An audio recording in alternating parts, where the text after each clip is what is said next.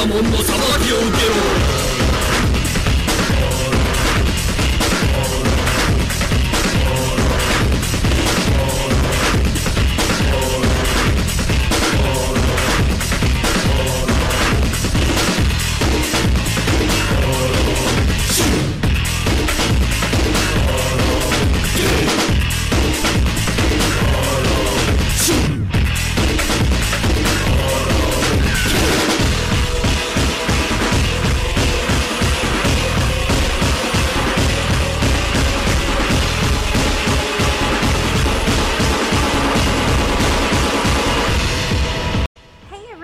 It's Amanda, and welcome to the History of FMW episode 43, where we will be going over the year 2015. Brett, can you start us off by reviewing 2014 for everybody? So 2014 is kind of like a sequel to a big blockbuster, and that blockbuster was 2013. 2014 was okay, but it had a lot of the same stuff as 2013, and not nearly as popular as the original. Because of the success of Onita in 2013, they ended up running a 25th anniversary tour for FMW, and it did really well, with Onita having the same type of exploding barbed wire death matches. And then you had Freedoms, which they had a horrible start to 2014, and drew their worst Korakuen Hall show ever in March. Well, they ended up recovering and having one of their biggest shows ever in August, and they ended up having Masashi Takeda win the title from Jun Kasai on Christmas, and so Takeda's going to go into 2015 as their top guy, although Jun Kasai is still the number one guy really when it comes to the Freedoms fan base. And then you have the Apache Army. They've gotten so small that they're not even releasing videos anymore of their shows, and the only way to follow this promotion is just to attend their monthly small building shows, so we're not even going to really talk about the Apache Army here in 2015. 01 would hold the first show of the year on January 1st at Korakuen Hall, with Atsushi Onita having a match, as well as the announcement of a new promotion being made. Can you go over the match and what the new promotion was? Yeah, so on this show, it's going to be Atsushi Onita and Ichiro Iguchi taking on the Voodoo Murders team of Taru and Brother Yashi. I went over the Voodoo Murders last episode, as they were this heel group that were pretty much freelance, and they would go to several different promotions as this outside group and face off against the top baby faces of the promotion. Well, they're facing off against Onita and Iguchi here when Dump Matsumoto's music would begin to play, and she would come out and begin brawling with the jobber sidekick of the Voodoo Murders called Voodoo Mass, as this match is turned into a six-person match with all them brawling all over the building. They would end up getting back in the ring with Taru trying to hit Onita over the head with a chair, but he would end up getting red mist spit in his face instead, and then Onita would end up hitting him with the DDT, and then Onita would end up taking a piece of a broken table and begin smashing it over Voodoo Mask's head, and then hit him with the DDT on the broken table piece for the win. After that, Megumi Kudo, who had done the ring introduction, would get grabbed by Taru and brought in the ring as Yashi would begin insulting her, with Matsumoto and Onita coming over to make the save, and Kudo delivering a slap to the face to Yashi and send him into a lariat by Matsumoto. Onita and Matsumoto would then hug, and Matsumoto would go over and raise Kudo's arm. The reason Megumi Kudo was there was because 01 had announced that they were starting their own sub-promotion called Super Fireworks, and then Megumi Kudo was going to be the commissioner of this new promotion. This promotion was made to separate 01 and the regular no-ropes exploding barbed wire death matches that they were having all the time with Onita that were doing really well, and they're also going to have singles and tag team titles, and Onita is going to be the ace of this new promotion. Atsushi Onita would reunite his feud against Riki Choshu and Tiger Mask, as well as somebody else who hated him on January 12th at Korakuen Hall. Can you go over this match and who else hated Onita and why? Yeah, so on this show, Atsushi Onita is going to team up with Ichiro Iguchi and Hideki Osaka, and they're going to take on Riki Choshu, Tiger Mask, and Takato Riki. Takato Riki was a former sumo wrestler that had been a part of the Real Japan Korakuen Hall show back in December 2014, and he did not appreciate getting red mist spit in his face and thrown into a barbed wire board by Onita, so for this show, he's going to team up with other noted Onita rivals in Tiger Mask and Riki Choshu. Onita and Tiger Mask, they had feuded throughout 2012 and 2013, but the feud had pretty much been dormant for well over a year at this point. And Choshu, he had that memorable feud with Onita in New Japan in 1999 and 2000, and the less memorable feud in World Japan in 2003. He had gone after Onita back in 2013 when Onita was in a match against Tiger Mask and pulling his Onita antics, making Choshu go after him. Well, it ended up taking 16 months before anything would come of it, and here they are going to face off against one another in a six-man barbed wire board death match. Choshu, moments after getting into the ring, would just grab Takato Riki and fling him into Onita, and then Takato Toriki would end up getting his revenge by spitting red mist in Onita's face this time, causing Onita to retreat out of the ring, and Taka Toriki would then take Onita into the crowd and smash his head against the west side of Korakuen Hall.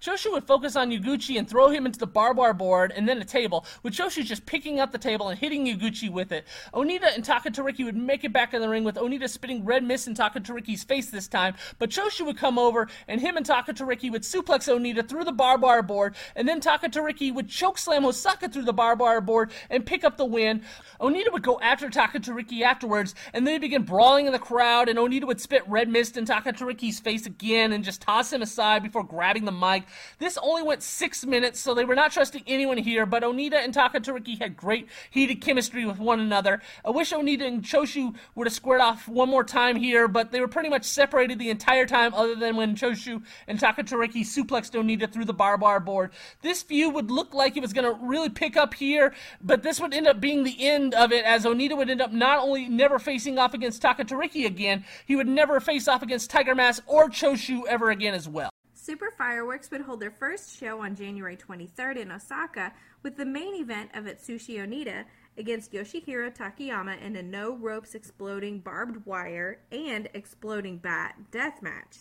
Can you go over this match and what they were fighting for? Yeah, so this is to become the very first Super Fireworks heavyweight champion. The match would start with Takayama trying to send Onita into the explosions early on, but Onita, he would end up spitting red mist in Takayama's face instead and throwing Takayama into the exploding barbed wire. They would end up going to the outside and brawling in the crowd, with Onita slamming Takayama's face into a chair before they would end up getting back in the ring, and Onita would end up throwing Takayama into the exploding barbed wire again and covering him, but Takayama would manage to kick out. Onita would then grab a hold of Takayama, and they would both just walk into the explosions together this time, and then Onita would give the ugliest looking bulldog I've ever seen, with Takayama kicking out. Takayama would get up and just give a boot to Onita's face, sending him into the exploding barbed wire, with Onita sticking to the barbed wire and doing a great job of selling the pain, but of course when Takayama would cover Onita, he would kick out. Onita would then grab Takayama, and they would end up going into the exploding barbed wire again. Eventually Takayama, he would get up and turn on the exploding barbed wire bat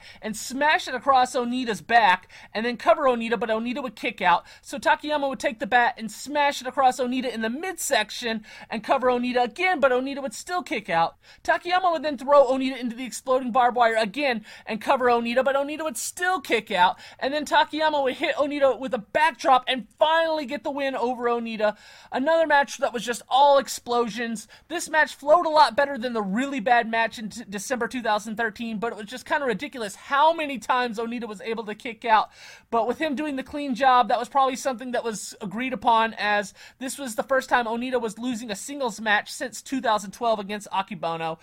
Afterwards, Takayama would help Onita up and shake his hand, with Onita falling to the ground. Takayama would end up leaving as champion, and then the Voodoo Murders would end up hitting the ring and attacking Onita, and then later they would end up attacking Takayama backstage. This would look to set up a match with Onita and Takayama taking on the Voodoo Murders, but it would never actually end up happening, and actually this Super Fireworks promotion would not have another show televised until May, with having nothing to do with Onita and Takayama, as Onita would actually end up winning the Super Fireworks title in March against Takayama in a match not televised. Freedoms would hold a show at Shinkiba on January 29th with a masked tag team challenging for the King of Freedom tag titles. Can you go over who this team was and go over the top matches on the show?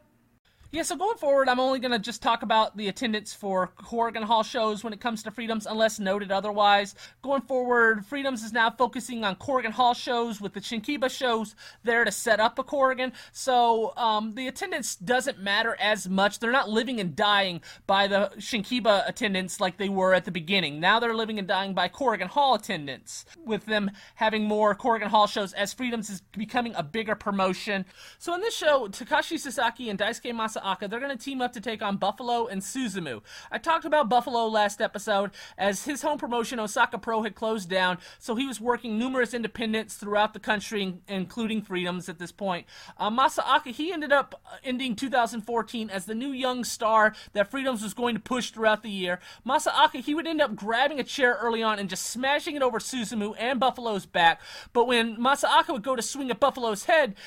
Buffalo would grab it from Masaaki and smash it over over his head instead, which would bust Masako open. Buffalo and Suzumu would then work over the bloody Masako before Masako would come back and send Buffalo outside the ring and hit him with an Asai moonsault, but Buffalo would come back and throw Masako into the turnbuckle outside the ring, and then Buffalo would send Masako back in the ring and eventually finish him off with a lariat. This was here to set up Masako taking on Buffalo at the next month's Shinkiba show, as Buffalo is being used here to build Masako up. And then the main event's going to be Jun Kasai and Masasi Takeda defending the King of Freedom tag team titles against El Hijo del Winger Uno and Dos. This is the Brahman brothers at a previous Shinkiba show that was not taped. They had failed to win the tag team titles against Kasai and Takeda, so they're doing the gimmick here where they're going to pretend to be a completely different team, and instead they're going to be the masked sons of the Winger. The Winger married a Mexican women's wrestler, Neftali, so obviously he's going to have Mexican children, so like I said, they're going to challenge Kasai and Takeda for the titles here. So you have the Brahman brothers trying to do lucha libre spots in this match, including walking on the ropes, pretending like they're going to do an Asai moonsault before Kasai and Takeda would take them in the crowd and just begin brawling all over the building with them. Kasai would end up trying to spit a drink in one of their faces, but the Brahmins would move out of the way, and Kasai would end up spitting it in the fan's face. This guy is such a fan, he randomly found me on Facebook and added me as a friend, so you know he's super up to being involved in this match. Kasai would end up grabbing all the streamers from under the ring and tying up one of the Brahman brothers and placing him on the fan's lap and then go to hit him with a beer can, but the Brahman brother would move out of the way and Kasai would end up accidentally hitting the fan again with it instead. One of the Brahman brothers would end up going up to the top and diving off on the outside on both Kasai and Takeda, as the other one would end up hitting a tope con hilo on everyone. They would get back in the ring and both hit double Hurricane Ranas and then try for a La Magistral on Takeda, but Takeda would fight back and pick up one of them and drop them down, as Takeda would end up placing him in the ankle lock at the same time that Kasai was putting on his arm scorpion, with the other Brahman brother coming in to break it up. Kasai would then go for a Pearl Harbor Splash, but the Brahman brother would move out of the way, and then the other Brahman brother would throw powder in both Kasai and Takeda's faces. The Brahman brothers then would try for their nobody's perfect finishing move on Kasai, but Kasai would manage to kick out and hit one of them with a lariat and then try for a reverse tiger driver, but the Brahman brother would counter and then the other one come over and they would both end up rolling up Kasai for the win. This was a really fun match with the Brahman brothers doing a lot of creative spots, although I don't think Freedoms felt like this gimmick had much legs to it, as this gimmick would not end up lasting long. Afterwards, the Winger would come out and hug both his sons for winning the tag titles. Daisuke Masako would continue to get built up by Freedoms on their February 12th show at Shinkiba. Can you go over his match and who it was against? Yeah, so I mentioned a little while ago how Buffalo pinned Daisuke Masako in a tag team match at the previous Shinkiba show. Well, that set up the singles main event between the two, and Masako, he would end up sending Buffalo out of the ring right away and delivering a somersault off the apron onto Buffalo. They would begin brawling around ringside as Buffalo would end up grabbing a plastic container and just break it across Masako, and then Buffalo would begin working on cutting open Masako before bringing him back in the ring and end up setting him onto the top rope to try and suplex him, but Masako would end up delivering a headbutt to Buffalo, knocking him off the top, and then Masako would try for a flying dropkick, but he would end up missing it. Masako eventually would end up coming back and hitting a running knee to Buffalo and making the cover, when Suzumu would come down the ramp with a chair to distract the referee from making the count, and when Masako would get up to see what the deal was, he would get hit in the back by a chair from Buffalo, and then Buffalo would end up sending Masako into the ropes and try and hit him with the chair, but Masako would come back kicking the chair into Buffalo, and then Masako would end up smashing Buffalo in the head with the chair,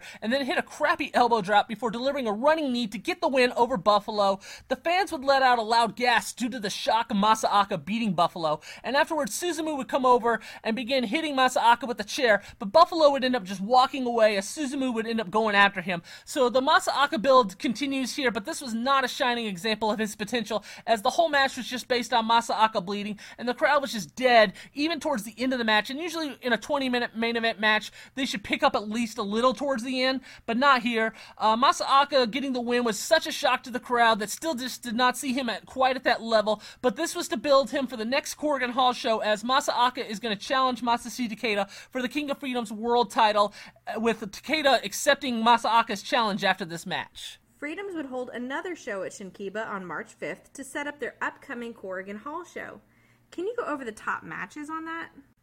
Yeah, so Kamui's got nostalgic over his early WMF days, and with his 10th year anniversary coming up, he's decided to begin teaming up with other former WMF wrestlers over the next couple months leading up to his 10-year anniversary show. So his first partner is going to be Onryo, and they're going to team up to take on another former WMF wrestler in Mammoth Sasaki as well as Toru Sugawara on this show. Kamui and Onryo, they would jump Mammoth and Sugawara right away, with Onryo going up to the top and hitting Mammoth with a flying dropkick, and then trying for an Onryo clutch, but Mammoth would block it and then pick Onryo up on his shoulders and just drop him. Mammoth would then charge at Onryo, but he would throw powder at Mammoth's face, but the blind Mammoth would still hit him with a lariat. Mammoth would then tag in Sugawara, and Kamui and Onryo would work on Sugawara until Mammoth would be good to come back, and he would end up hitting Kamui with the 29 years old, with Kamui managing to kick out, and then Mammoth would end up hitting the Mammoth home run this time to get the win over Kamui in one of the rare times that Mammoth had used his once devastating finisher to get the win. And then the El Hijo del Wingers are going to defend the King of Freedom tag team titles against Shintaro and Kenichiro Arai. The Brahmins, they would continue their Lucha Libre spots, including a dive and double planches to Shintaro and Arai on the outside, before returning back to their Brahmin ways by grabbing a street sign. And just as they were about to use the street sign, the Winger would come in the ring and grab it, resulting in Arai tossing the other Brahmin into his brother, and then Arai would make the pin when the other Brahmin would use the street sign to make the save and end up hitting the Winger with it, breaking the family apart. One of the Brahmins then would end up trying to throw powder at Arai, but he would end up moving out of the way, and the other Brahmin would end up getting it in the face instead, and then Arai would roll up that Brahmin brother to win the King of Freedom's tag team titles from the Sons of the Winger. The Brahmins would then take out their loss and begin attacking the Winger, and then end up placing a suitcase in the Winger's crotch, and go to roll a bowling ball when El Hija del Winger, the daughter of the Winger, would come out and ask for the Brahmins to not throw a ball, but instead she would take the bowling ball and throw it at him instead. So that's going to set up a match at Corrigan Hall with the Winger taking on his entire family.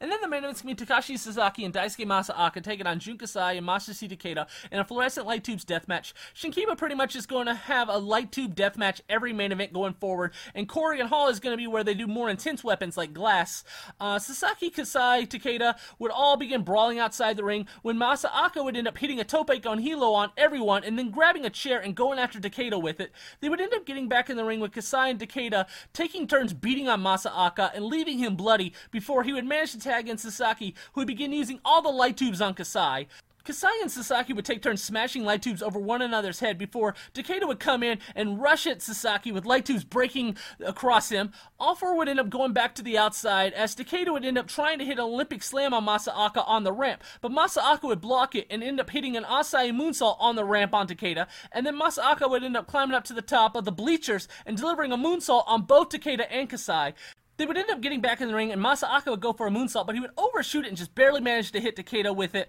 with Kasai having to make the save. Sasaki would then come in and lay Kasai out with a kick to the head, leaving it to just be Masaaka and Takeda going at it, with Masaaka dropping Takeda on a stack of light tubes, and then placing another stack on Takeda and going for a running knee, with Takeda moving out of the way and smashing that light tube stack over Masaaka's head. Takeda would follow that up with hitting a sick-looking suplex, and then Kasai would come in, and they would do their ankle lock, scorpion arm lock spot, followed by Kasai hitting a Pearl Harbor splash, and then Takeda hitting an Olympic slam, with Sasaki having to make the save for Masaaka. Takeda would then lay a kick, breaking another stack over Masaaka, and then finish him off with the U-Crash to get the win. The end part really picked up here as Masaaka looked good, but I hate when the unproven guy challenging for the title loses the match prior to him getting the shot, as Freedoms does this to make it seem like, well, he lost the match prior, so that means he's going to win the big match coming up, but that rarely ends up being the case. Battle Ranger would promote his own show on March 17th at Shinkiba, with the FMW reunion taking place in the main event. Can you talk about this match and the main event that happened? So Atsushi Onita, he's going to team up with Yukihide Ueno, who is Battle Ranger without the mask, and Flying Kid Ichihara. Ueno and Ichihara, they were part of the very first FMW male dojo class back in 1990. They're going to take on Mr. Ganosuke, Buffalo, and Asian Cougar in a Tornado Street Fight. So it's a first year of FMW team taking on, I guess, IWA Japan team here, as Asian Cougar was in IWA Japan at the very end. Although Ueno is wearing an amazing FMW Will Continue to Live On As Long As We Love It t-shirt here. Onita, he would end up going after Ganosuke right away, and they would brawl in the crowd as Ueno and Ichihara would face off against Cougar and Buffalo in the ring. Onita and Ganosuke, they would square off and have an FMW dueling chair spot with one another, with Onita winning it and smashing Ganosuke across the back. Onita and Buffalo would then duel, with Onita winning it and smashing a chair over Buffalo's head. And then Onita would end up pile driving Buffalo through a table on the ramp of Shinkiba. And then Onita would get back in the ring and hit Ganosuke over the head with a broken tailpiece, and then hit Ganosuke with a double arm suplex,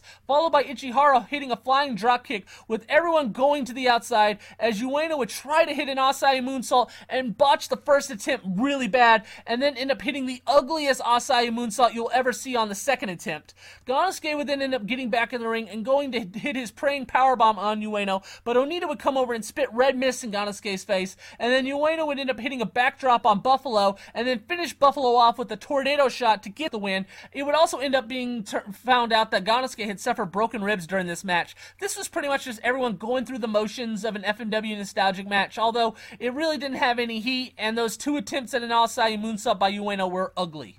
Following the match, a bunch of former FMW wrestlers would get together. Tetsuhiro Kuroda, Mama Sasaki, Flying Kid Ichihara, Riki Fuji, Ueno wearing his Battle Ranger mask, Hideki Osaka, and Miss Mongol. They would all get together, and Ueno would announce that he was planning on funding a new FMW promotion called Super Battle FMW. Ueno and Ichihara, they would help finance the startup of this promotion, and former FMW Vice President Hideki Takahashi, he's going to be the new president of this startup company. I talked a little bit about Takahashi in the past. He worked in FMW pretty much the entire 1990s, as he started in 1991 after Miki Ibaragi left a startup wing, and he would end up leaving at the end of 1999 after the Yokohama Arena show was a bust, and he probably saw the writing on the wall and got a job with All Japan, and Simu Yoshida would end up taking over for him after that. Takahashi had some stain on him, though, with the old FMW, as he had gambling debts with the Yakuza that were helping the FMW sell FMW house shows back in the day. So when Takahashi went to collect the money, the Yakuza just ended up not giving him any money because he owed them that money. So because of the debts he had, FMW did not get their house show money as a result. And Takahashi just claimed that the Yakuza just straight up stole it, when it was really based on him not paying his debts. So because of the debts he had, FMW did not get their house show money as a result. And Takahashi just claimed that the Yakuza just straight up stole it, when it was really based on him not paying his debts. Takahashi, Ueno, and Ichihara saw that the FMW 25th anniversary tour that Zero One put on back in summer of 2014 was a financial success, and they felt that bringing back the FMW name could still be profitable based on the nostalgia of it. Freedoms would hold their first Corrigan Hall show of the year on March 23rd, with Masashi Takeda defending his King of Freedom title against Daisuke Masaoka. Can you go over the top matches and how this show did? So they would announce a crowd of 713 fans for this show, which is a much better number than last year's March Corrigan Hall show, which was the lowest number they'd ever done in the building. And it's also a better number than what they did for the 5th year anniversary show back in October of last year as well. So although this is not a good number, it's a good sign that the number is going up as they try to expand to 5 Corrigan Hall shows a year and have them all be successful. So on this show, Kamui, he ends up teaming up with another former WMF wrestler in Manio Fujita, and they're going to take on Kenji Fukimoto and Toru Sugawara. Kamui and Sugawara, they would face off with Fukimoto coming over and trying to help Sugawara deliver a super powerbomb to Kamui, but Kamui would manage to deliver the slowest reversal of a powerbomb you've ever seen, and then Manio Fujita would come over and lay Sugawara out with a kick to the head, followed by Kamui delivering a Firebird Splash on Sugawara to get the win.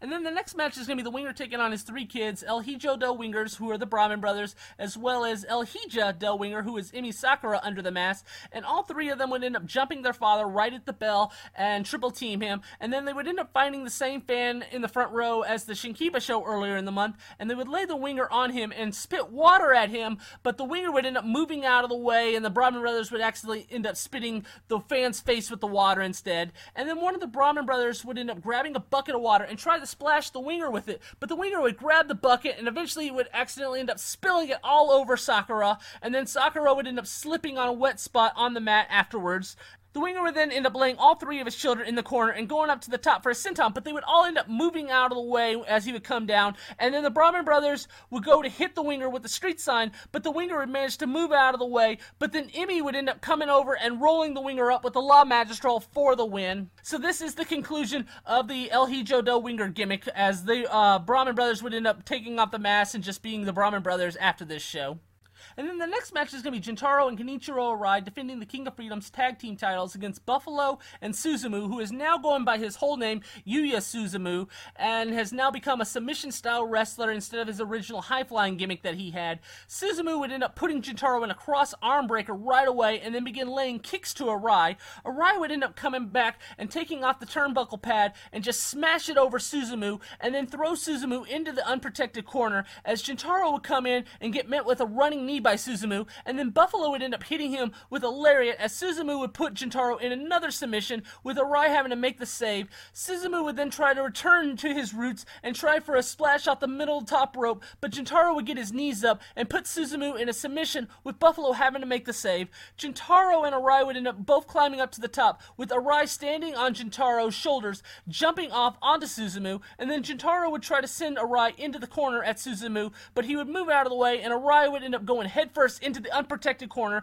and Suzumu would end up hitting Jintaro with a dropkick. Suzumu would then end up hitting a Hurricanrana off the top, but Arai would end up rolling him up and get a near pinfall, and then charge at Suzumu, with Buffalo coming in and hitting a lariat, followed by a running knee from Suzumu, and then a super kick, and then Suzumu would then place Arai in a cross arm breaker, with Arai almost getting a roll up out of the deal, but Suzumu would keep the move on with Jintaro coming off the top, but Suzumu would still keep the move on as Buffalo would grab Jintaro, and Arai would eventually have to tap. This was okay. It looked like they were going to really push Suzumu as the submission killer after this, but I feel like they realized Suzumu doing the submission gimmick was just okay, and as a result, because it's a deathmatch promotion, he's been pretty much relegated to the undercard as a result, because of the promotion going this deathmatch route, and him not willing to do deathmatches. Suzumu and Buffalo are now the King of Freedom Tag Team Champions, as the titles are getting passed around like hot potatoes just a year into their existence.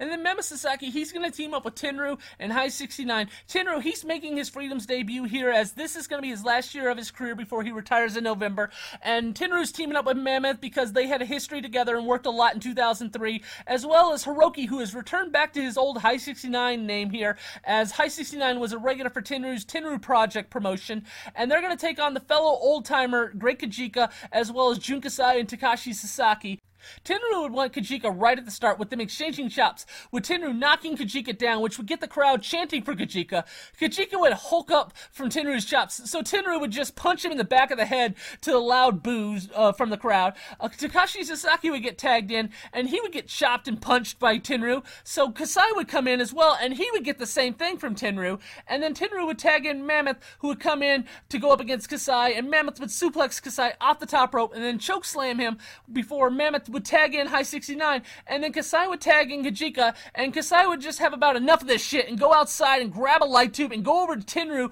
on the ring apron and just hit him over the head with a light tube, with the side of Tenryu's head getting cut open from the glass and begin bleeding, with the crowd screaming for Kasai. Takashi Sasaki and Mammoth would square off, with Takashi trying to powerbomb Mammoth, but Tenryu would come over and chop Takashi, and then Mammoth would send Takashi into a Tenryu lariat, and then Mammoth would finish Takashi off with the 29 years old for the win. This was not much of a match, as it was mostly just Tenryu chopping everyone and then taking the light tube shot, which was probably the only thing most people know about this match.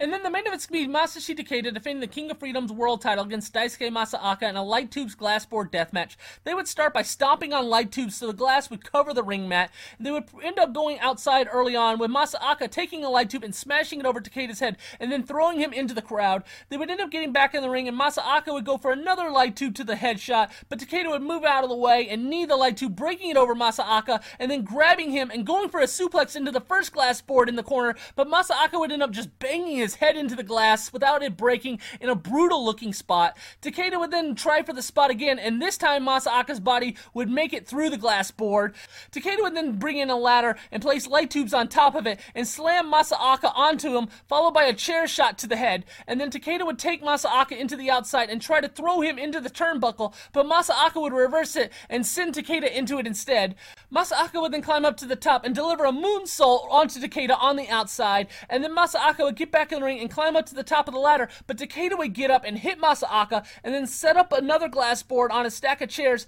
and try to suplex Masaaka off the ladder, but Masaaka would fight back and sunset flip Takeda off the ladder into the glass board in what would have been an amazing spot, but you can tell Masaaka's leg coming down pretty much broke the glass board. Masaaka would then deliver a running knee to Takeda, and then Masaaka would grab a stack of light tubes from under the ring and go for a running knee into the light tubes, but Takeda would move out of the way and smash the light tubes over Masaaka's head, with Masaaka no-selling it and hitting the running knee on Takeda, but Takeda would no-sell it and deliver a kick to Masaaka. Masaaka would then grab a bucket of thumbtacks and dump the bucket over his head and slam to Takeda on them, and then place a board of thumbtacks over Takeda, with Masaaka coming out the ladder with a knee, but Takeda would reverse the thumbtack board, with Masaaka going into it instead, and then Takeda would deliver a German suplex, with Masaaka managing to kick out. As the crowd was super into this, Takeda would then deliver a running knee into another stack of light tubes and try for a U-crash, but Masaaka would manage to escape and roll Takeda up, and then Takeda would grab Masaaka, and this time successfully hit the U-crash on the thumbtack board for the win. This was an excellent match, as this was Masaaka's star-making match. What he was willing to do, he kind of put a different spin to the standard death match that you've been seeing over the last year, even though Kasai and Takeda are great. Adding in a high flyer that can do moonsaults and do all this extra stuff that they can't do, it's going to create something different that you don't see when you've seen matches like this all the time with light tubes and everything. Afterwards, Shintaro, he would come out and challenge Takeda for a title match at the next Korakuen Hall show in May. The announcement of the new Super Battle FMW promotion would happen on April 3rd, with Hayabusa appearing. Can you go over the details of this press conference? Yeah, so this press conference is held to officially announce that Super Battle FMW is going to be starting up later in the month, as well as their office is going to be located in the same exact area that the old FMW office was located in, and they're also going to use the old FMW logo that they used under Onita for this promotion. Hideki Takahashi, Hayabusa, and Battle Ranger, they were the first ones to come out for this press conference, and Takahashi would start off by saying, "It's been 13 years since FMW has been dormant. I have finished my old job, and I would like to restore FMW once again." Then Battle Ranger stated, "The old FMW is not being dragged out. I would like to make a new FMW." And then Hayabusa would say, "When Mr. Takahashi asked about me joining, I could not give him an answer. But when Mr. Takahashi brought in Onita, I decided that I would participate in this FMW also. I will do as much cooperation as possible to the utmost. It will just not be an alumni or nostalgia, but it will be a new experience to create the new FMW." Hayabusa stated that he did not know what his official role with the company would be, and that he would not be able to attend all the shows, but he would attend as many as possible. And then Hayabusa responded to a question about Onita, stating, "Mr. Onita and I are like cats and dogs, but there's no ill feeling towards one another. We have an ordinary relationship." So pretty much what Hayabusa is saying here is he didn't want to associate himself, if this was going to be like a Tarzan Goto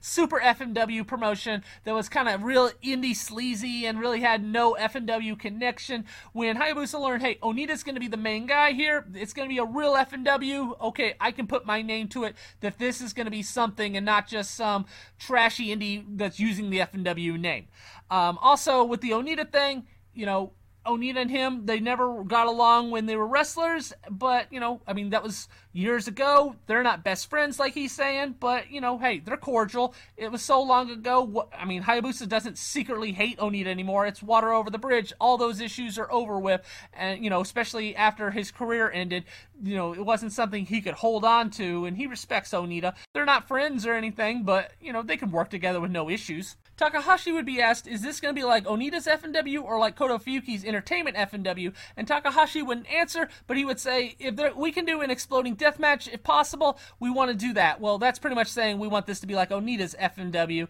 They would also announce that they're going to tour in April and May, and that Takahashi has to work around Onita's Super Fireworks schedule to make sure there's no conflict in dates. And then Nosawa, he would come out and announce that he and Kazunari Murakami, they're going to be in a faction called the Monster Troop, and they're going to be the heel group going up against the FMW team. As Takahashi would accept Nosawa in the promotion, he would announce that not only will there be former FMW wrestlers on the show, but there's going to be Wrestle 1 wrestlers as well on the mid-card.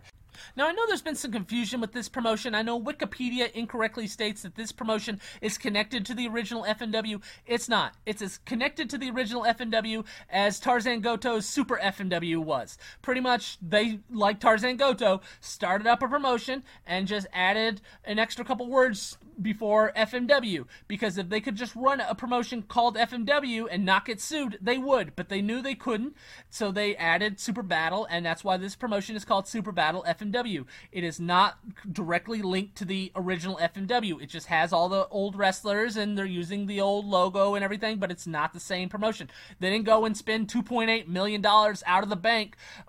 during the bankruptcy filing to claim ownership of the original FMW. Why do that when you could just start your own promotion from scratch and just call it Super Battle FMW? That's the same thing, whatever. And hey, you confused enough people that a lot of people do believe this is the same promotion. FMW is now just taking a 13-year hiatus, and it's now continuing on again, when technically it's just a new promotion calling itself FMW. They don't own the old library, video library. They don't own anything from the original FMW. They're just taking a couple things they know they can take and get away with it legally, but other than that, this has no connection to the original FMW, other than they're saying, hey, this is the same, which just FMW brought back to life, when realistically it's not. It's essentially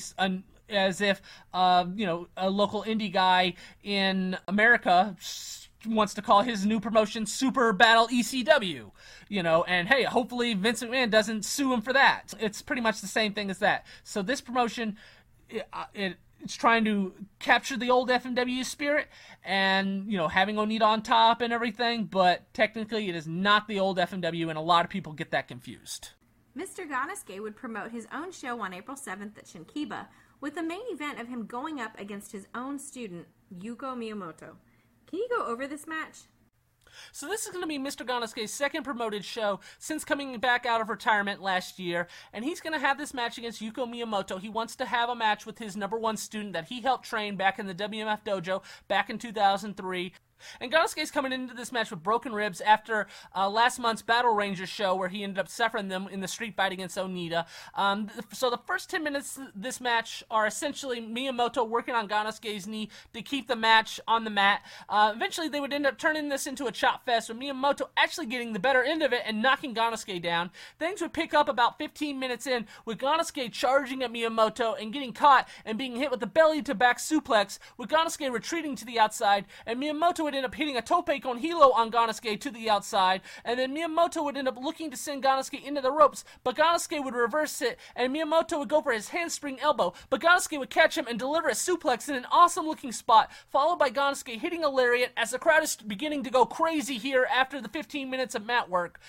Ganosuke would then end up hitting a praying powerbomb on Miyamoto, and then going for a Fire Thunder, but Miyamoto would manage to escape, and Ganosuke would end up rolling him up with the Ganosuke clutch for a 2 count, followed by going for a lariat, with Miyamoto catching Ganosuke and rolling Ganosuke up with the Ganosuke clutch, which I believe is the first time that someone's done this move on Ganosuke himself, but Ganosuke would manage to kick out at 2. Miyamoto would then go to hit Ganosuke with his own praying powerbomb, and Ganosuke would come right down on his neck in a brutal-looking spot. Miyamoto would then end up hitting a moonsault on Ganosuke, but Ganosuke would still manage to kick out, and then Miyamoto would end up hitting Ganosuke with the Fire Thunder, but again, Ganosuke would kick out to a huge ovation as the fans are screaming for Ganosuke here. Miyamoto would then place Ganosuke in an octopus hold, with Ganosuke screaming in pain as Miyamoto would end up bringing it to the ground, and Ganosuke would end up having to quickly tap out due to his broken ribs. This was a really smart match, and even though I'm not the biggest fan of the beginning parts of these Ganosuke matches, they can be really dry, but they build the match up so well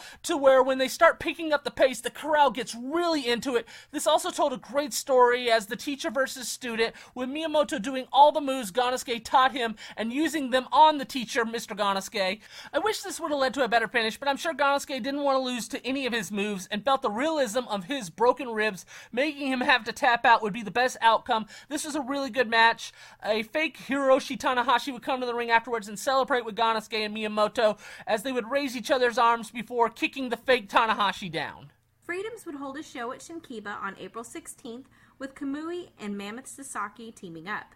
Can you go over their match and the main event of this show?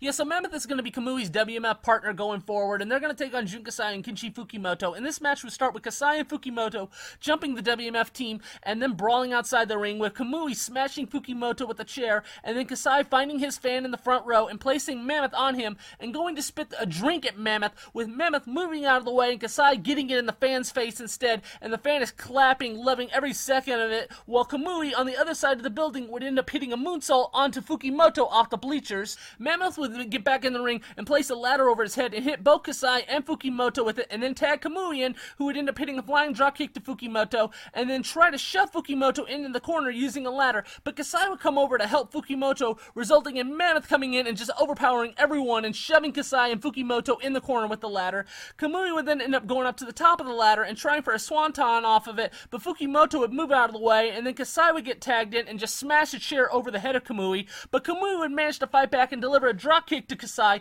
followed by Mammoth and Kamui placing a chair over Kasai's head, and they would both go for the Mammoth home run, with Kasai ducking and throwing the chair at Mammoth, and then taking Kamui's chair and hitting him over the head with it, and then Kasai would end up hitting Kamui with a Pearl Harbor splash, with Mammoth having to make the save.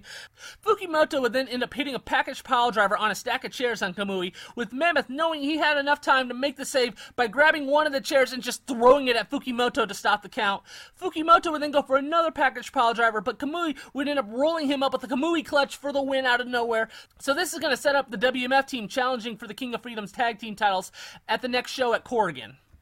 And then the main event's going to be Masashi Takeda and Daisuke Masaaka teaming up after their newfound respect with one another to take on Takashi Sasaki and Jintaro in a fluorescent light tubes death match. Takeda and Jintaro, they would start off, and Takeda would end up kicking Jintaro and then throwing him into the light tubes and then smashing him over the head with the light tube, and then Takeda would end up just taking the light tube and smashing it over his head himself, and then this would result in all four of them just going outside the ring, with Masaaka and Sasaki going at it, with Masaaka throwing Sasaki in the crowd, as Takeda would end up just cutting open Jintaro with one of the light tubes to his forehead. They would end up getting back in the ring with Takeda placing a stack of light tubes over Jintaro and just smashing them with a chair, and then Sasaki would end up coming in the ring and square off with strikes to Takeda, but Masaaka would come over and deliver a knee to Sasaki, sending him out of the ring, as Masaaka would end up hitting an Asai moonsault on Sasaki. This is going to leave Jintaro and Takeda to go at it alone, as Takeda would end up hitting a suplex on Jintaro, but Jintaro would fight back and manage to hit a backdrop suplex to Takeda, but Takeda would get up right away and just deliver a kick to Jintaro, and then deliver another kick to a stack of light tubes,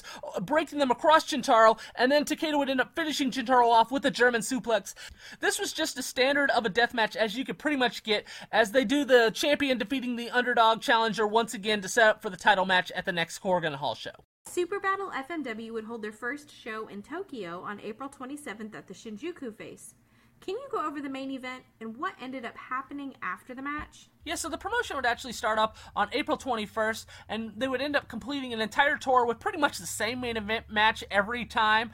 They would end up announcing 550 fans in this 650-seat building. So if this is anywhere near true to, I would consider it a success. The main event would end up being Atsushi Onita, Masato Tanaka, and Hideki Osaka going up against Nosawa and his heel group of Kazunori Murakami and a masked wrestler going by the name Super Shooter, which was an old FMW gimmick in the early days. This would not be televised, so I only have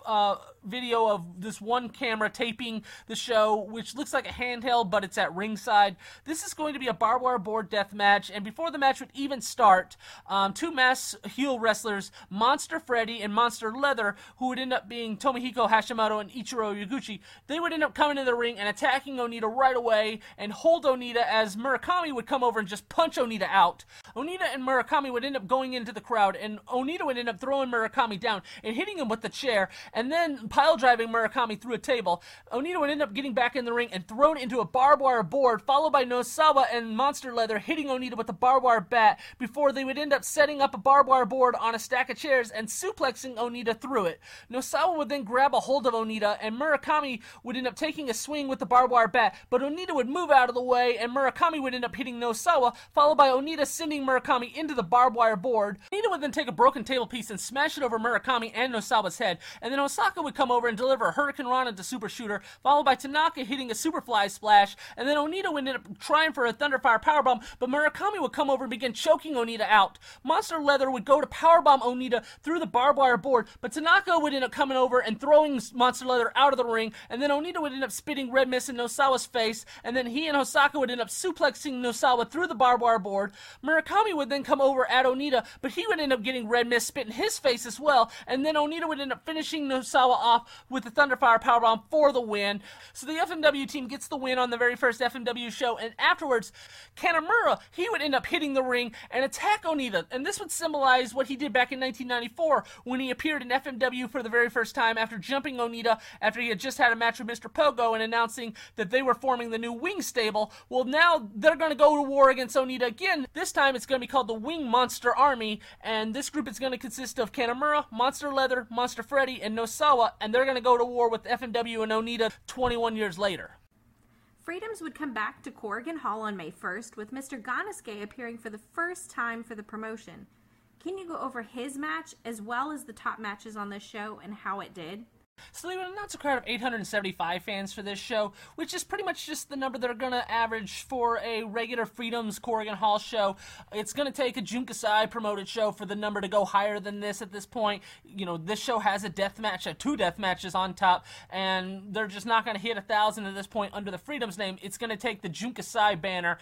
with them, even if it's had the same matches, to possibly go over 1,000 or so for a Corrigan Hall show at this point for Freedoms. And like he just said, this is Mr. Ganosuke's debut in Freedoms. He's going to have a short-term gig here with the promotion for the next couple months as Kamui is having a bunch of the WMF guys join him in his group. And so on this show, Ganosuke is teaming up with a fellow former WMF wrestler, Onryo, and they're going to take on Tetsuhito Takaiwa and Toru Sugawara.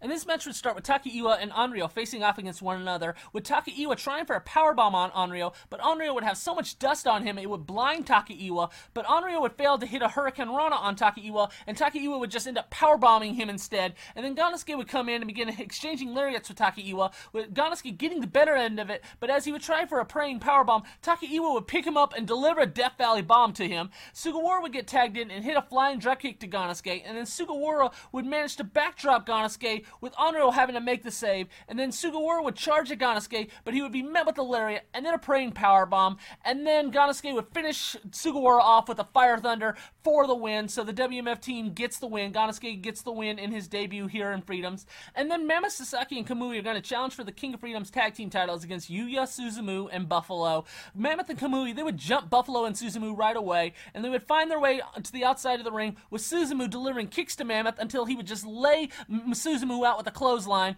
They would end up getting back in the ring with Mammoth nailing Suzumu with another clothesline, and Buffalo having to make the save for his partner. Kamui would then throw Buffalo out of the ring and then hit an Asai moonsault onto him, with Mammoth hitting an Asa bomb on Suzumu. Mammoth would then go for another clothesline, but Buffalo would grab his leg from out of the ring, and Suzumu would end up placing a cross arm breaker on Mammoth, with Mammoth having to try and power out of it, but once he would be able to finally get out of the move, but he would end up being met by a clothesline from Buffalo, and end up just being placed right back into the cross arm breaker, with Kamui having to make the save by hitting a Swanton bomb, followed by Mammoth hitting a lariat, and then hitting the 29 years old on Suzumu to get the win, so Mammoth and Kamui win the King of Freedom tag team titles here.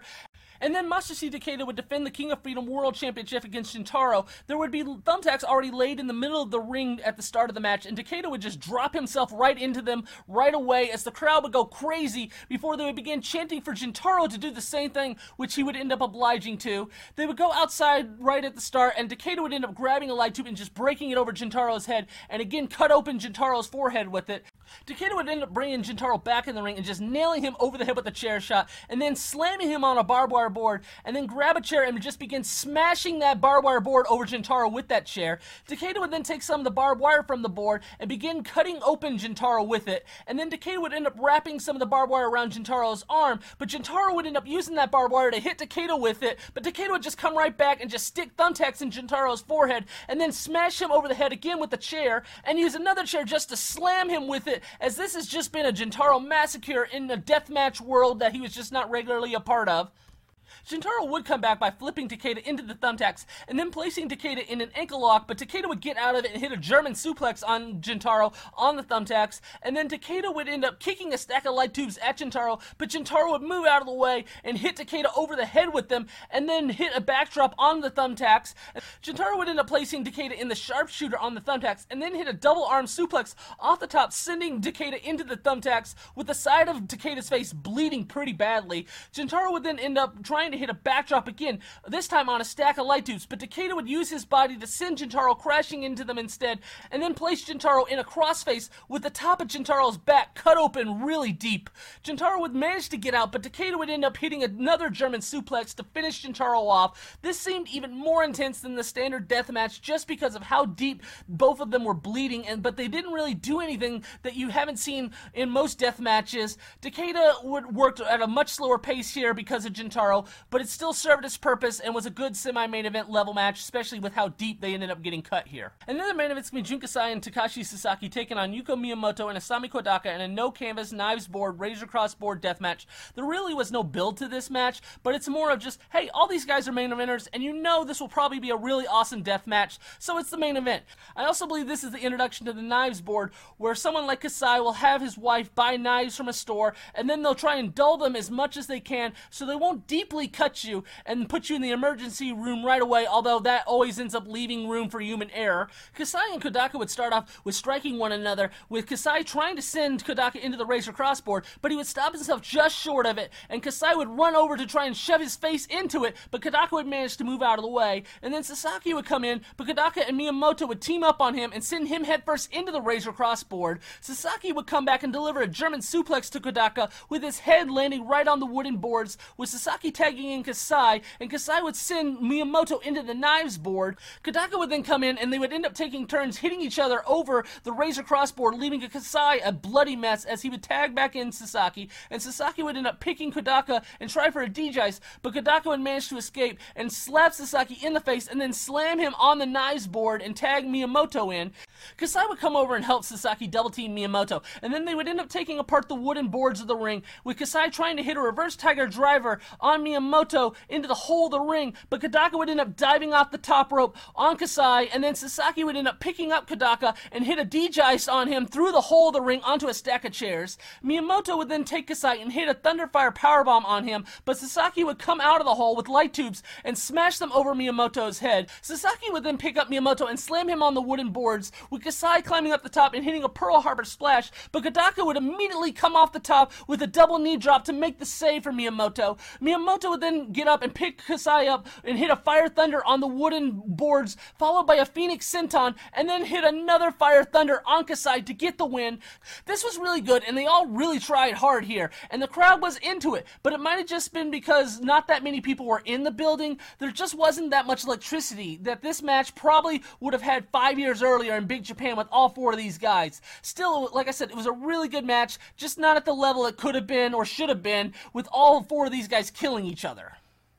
Big Japan would return to the Yokohama Bunka Gym for May 5th with the main event for the Big Japan Deathmatch title. Can you talk about this match and what kind of match this was? Yeah, so this is going to be a rematch from just 5 months earlier, back in December 2014 in the same building, and it's going to be a barbed wire, concrete block, spike nail death match. Kobayashi, early on, he would end up sending Miyamoto into the corner where the concrete blocks had been placed, but Miyamoto would stop himself just short, and Kobayashi would end up drop-kicking Miyamoto, sending him into the blocks. Kobayashi would then try to put Miyamoto in a crab hold on the spike nails, but Miyamoto would reverse it and send him into the nails instead. Miyamoto would then slam Kobayashi on a stack of concrete blocks and go for a Phoenix Senton, but Kobayashi would move out of the way and then throw Miyamoto into the barbed wire tied up ropes, with Miyamoto coming back and going for a handspring elbow, but Kobayashi would catch him, but then Miyamoto would roll him up with this awkward looking Ganosuke clutch and then a La Magistral.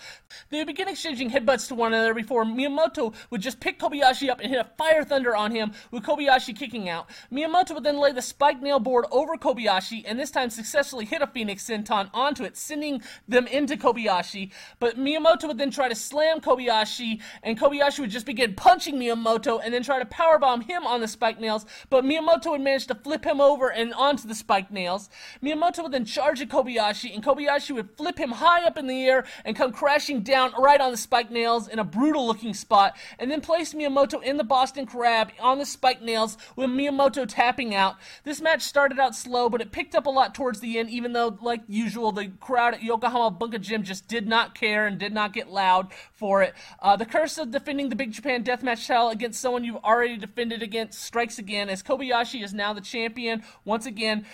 But this time it's more of a transitional run. This is like when someone ends up winning the WWE title at Royal Rumble to set up a main event match at WrestleMania, essentially. Kamui would hold his 10th anniversary show on May 17th in Osaka, with some WMF reunion matches taking place on the show. Can you talk about these matches? Yeah, so the first WMF match of the show is going to be Garukin Mask and Taita Heat, who are two wrestlers for the Okinawa-based Ryukyu Dragon promotion, as well as Masamune. They're going to take on the WMF team of Onryo, Yuko Miyamoto, and Minio Fujita, all former WMF wrestlers. This match would start with Onryo and Garukin facing off with one another, with Garukin climbing up the top, and Onryo would end up throwing dust in his face, and then delivering a Hurricane Rana, and then roll up Garukin with the Onryo clutch, before he would tag in Minio Fujita, as Garukin would end up tagging in Masamune, and Vegeta would end up laying him out with a dropkick, and then Enziguri before he would end up tagging in Miyamoto, who would go at it with Taita Heat. And Taita Heat would end up trying for a Swanton Bomb, but he would end up missing it, and then Vegeta would end up laying him out with a kick to the head, followed by Miyamoto hitting a Thunderfire Powerbomb, and then a moonsault on Taita Heat for the WMF win. And then the main event's going to be Mama Sasaki and Kamui teaming up to defend the King of Freedom tag team titles against Mr. Ganosuke and Gasaku Gashigawara. This is Kamui's 10th year anniversary match, and so he has Mr. Ganosuke and Mama Sasaki in the match. Both of them helped train him at the WMF dojo. Ganosuke would jump Kamui right away as the fans were throwing streamers in the ring for Kamui. Kamui would be wearing a special golden white outfit for this match, and he would end up begin brawling with Ganosuke in the crowd, with Ganosuke throwing Kamui in the seats before getting back in the ring. Ganosuke would then end up charging at Kamui, with Kamui delivering a Hurricane Rana to Ganosuke, who would end up going to the outside and be met by Kamui diving on top of him. Mammoth and Gasaku would then face off, with Mammoth grabbing a barbed wire bat and using it to cut open Gasaku, before Ganosuke and Kamui would begin going at one another by chopping each other until Ganosuke would end up just kicking Kamui low. Mammoth would then end up coming in the ring with a ladder over his head and hit both Ganosuke and Gasaku with it before hitting a choke bomb on Ganosuke. Mammoth would then end up putting a chair over Ganosuke's head and hit him with the Mammoth home run, and then follow that up by hitting Gasaku with one as well. And then Mammoth would tag in Kamui, who would end up hitting Ganosuke with a flying dropkick, and then a tilt-a-whirl on Gasaku that would send him out of the ring. And then Kamui would end up delivering an Asai moonsault with Gasaku kind of catching him. Kamui would then end up hitting an oppressive-looking moonsault off the top on Gasaku, followed by a Swanton Bomb, with Ganosuke having to break the pin to make the save. And then Ganosuke and Mammoth would exchange lariats with one another, with Ganosuke catching Mammoth's arm and rolling him up with the Ganosuke clutch for two. Kamui would then end up grabbing a light tube and try to hit Gasaku with it, but Gasaku would end up grabbing the light tube from him, but then Kamui would end up delivering a Pele kick, breaking the light tube in Gasaku's face, and then Kamui would end up going up to the top and hit a Firebird splash on Gasaku to get the win, to defend the King of Freedom tag team titles here. This was a fun match, although Gasaku is beyond worthless at this point. Everyone else did a really good job of trying to make this match a success. Gasaku was actually the first one to lose to Kamui a year after he debuted in WMF under the Kamui gimmick, so it was fitting that Kamui would beat him in his 10th year anniversary show, even though he's so washed at this point. Super Battle FMW would hold another show on May 20th at the Shinjuku Face, as the FMW team would take on the Wing Monster Army.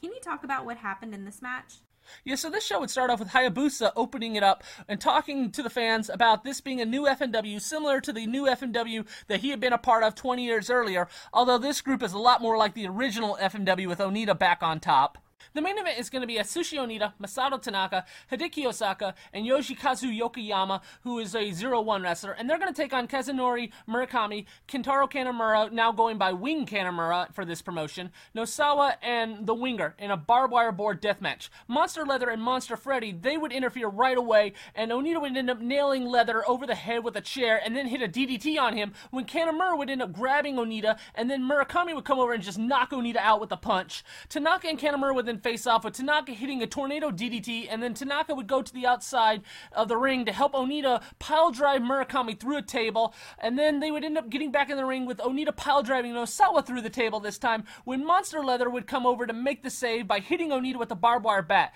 Kanemaru and Murakami would then grab 2 barbed wire bats and both hit Onita at the same time with them, with Kanemaru making the pin, but Yokoyama would end up coming over to make the save for Onita. Monster Leather and Monster Freddy would then suplex Onita through a barbed wire board, with Kanemaru continuing to attack Onita with the barbed wire bat, and then Nosawa would go to hit Onita with the barbed wire bat, but he would be met by red mist spit in his face by Onita, and then Onita would end up taking the barbed wire bat and hitting Kanemaru with it, and then begin hitting everyone over the head with the broken table piece. Hosaka would then come in and hit the winger with a Hurricane Rana, and then Yokoyama would end up picking up the winger, but Murakami would come over and just lay Yokoyama out with punches and kicks. Kanemaru and the rest of the Wing Monster army would set up a barbed wire board, and Kanemaru would go to powerbomb Yokoyama through it, but Onita would come over and make the save by spitting red mist in Kanemaru's face this time, and then he would hit a powerbomb on Nosawa, sending him into the barbed wire board, and then Tanaka would come off the top with the Superfly Splash, and then Onita would end up finishing Nosawa off with the Thunderfire powerbomb to get the win. A lot of the same stuff as the previous month, but that's just what you're going to get when you have Onita in the same role against a lot of the same opponents. After the match, a man in a Jason the Terrible mask would come to the ring and lay Onita out with a kick, as the Wing Monster army now has a Jason the Terrible added to the group. Super Fireworks would hold a big show at the Ota Ward Gym in Tokyo on May 23rd in a no-ropes exploding death match for the newly created Explosive Tag Team titles. Can you go over this match for everybody? So Onita's going to team up with Shigusa Nagayo here. She's most famous for her run in All Japan Women's back in the 1980s as a part of the Crush Gals group, and she had also retired and came back, so she has that bond with Onita, and they're going to take on Taru and Dump Matsumoto, who has since turned heel after helping Onita and Kudo back in January. And like you said, this is going to be a no-ropes exploding barbed wire death match for the newly created Super Fireworks tag team titles. This match would start with Taru and Matsumoto attacking Onita and Nagayo right away and tossing them both into the exploding barbed wire together. As Nagayo would end up falling outside of the ring, Onita would stand there on the barbed wire and still manage to spit mist in Taru's face. Onita would immediately grab Taru outside the ring and throw him into the crowd, as Matsumoto would do the same thing to Nagayo, and then Onita would end up throwing Taru in the seats while Matsumoto would do the exact same thing to Nagayo. Everyone would get back in the ring, and Taru would end up grabbing a barbed wire bat, but Onita would grab it from him and hit him with it, but Taru would grab Onita and just toss him into the exploding barbed wire, and then Matsumoto would begin stabbing Onita's arm with a fork, as Matsumoto would end up hitting Nagayo over the head with a sign. Taru and Matsumoto would then grab Nagayo and throw her into the exploding barbed wire again, and then Matsumoto would begin stabbing Nagayo in the forehead with a fork, causing her to begin to bleed, as the very heavy female fan base in the crowd are just screaming for Nagayo here. Taru would then act like he was going to stab Nagayo again with the fork, but she would end up spitting red mist in his face, and then Onita and Nagayo would grab Taru and double suplex him, and then Onita would grab the fork and begin stabbing Matsumoto with it, and then Onita and Nagayo would grab Taru and Matsumoto and just toss them both into the exploding barbed wire, and then Onita and Nagayo would then lay both Taru and Matsumoto on a set of chairs and grab 2 exploding barbed wire bats. And as they were about to both hit them with the exploding barbed wire bats, the siren would all of a sudden just turn off, as it would be revealed that Brother Yashi had turned it off, and this would allow Taru and Matsumoto to grab their chairs and attack Onita and Nagayo with them, and then all 4 of them would grab onto one another, and all 4 would end up going into the exploding barbed wire together. Nagayo would end up hitting a roundhouse kick on Taru, while Matsumoto and Onita would end up going into the exploding barbed wire together again, as Onita would end up just falling on Matsumoto and getting the pin here, so Onita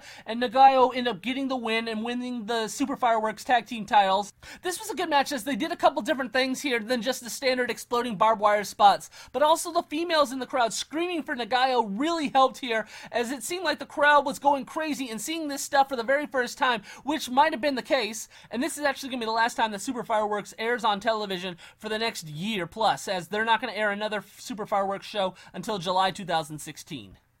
Mr. Ganasuke would take on the Winger for the Guts World promotion on May 26th at Shinkiba. Can you go over this match and what made it so unique?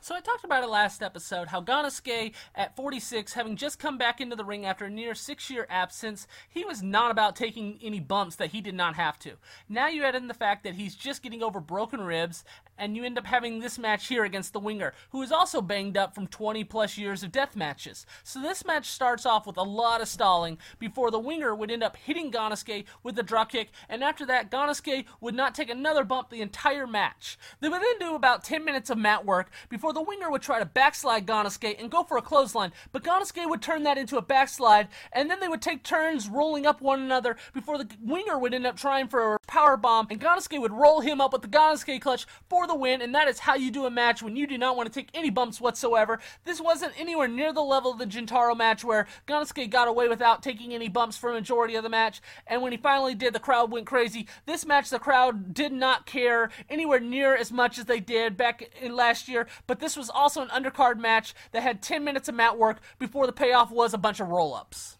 666 would hold their show on June 6th at Shinkiba, with Goemon and Onryo teaming up along with Gintaro on the show.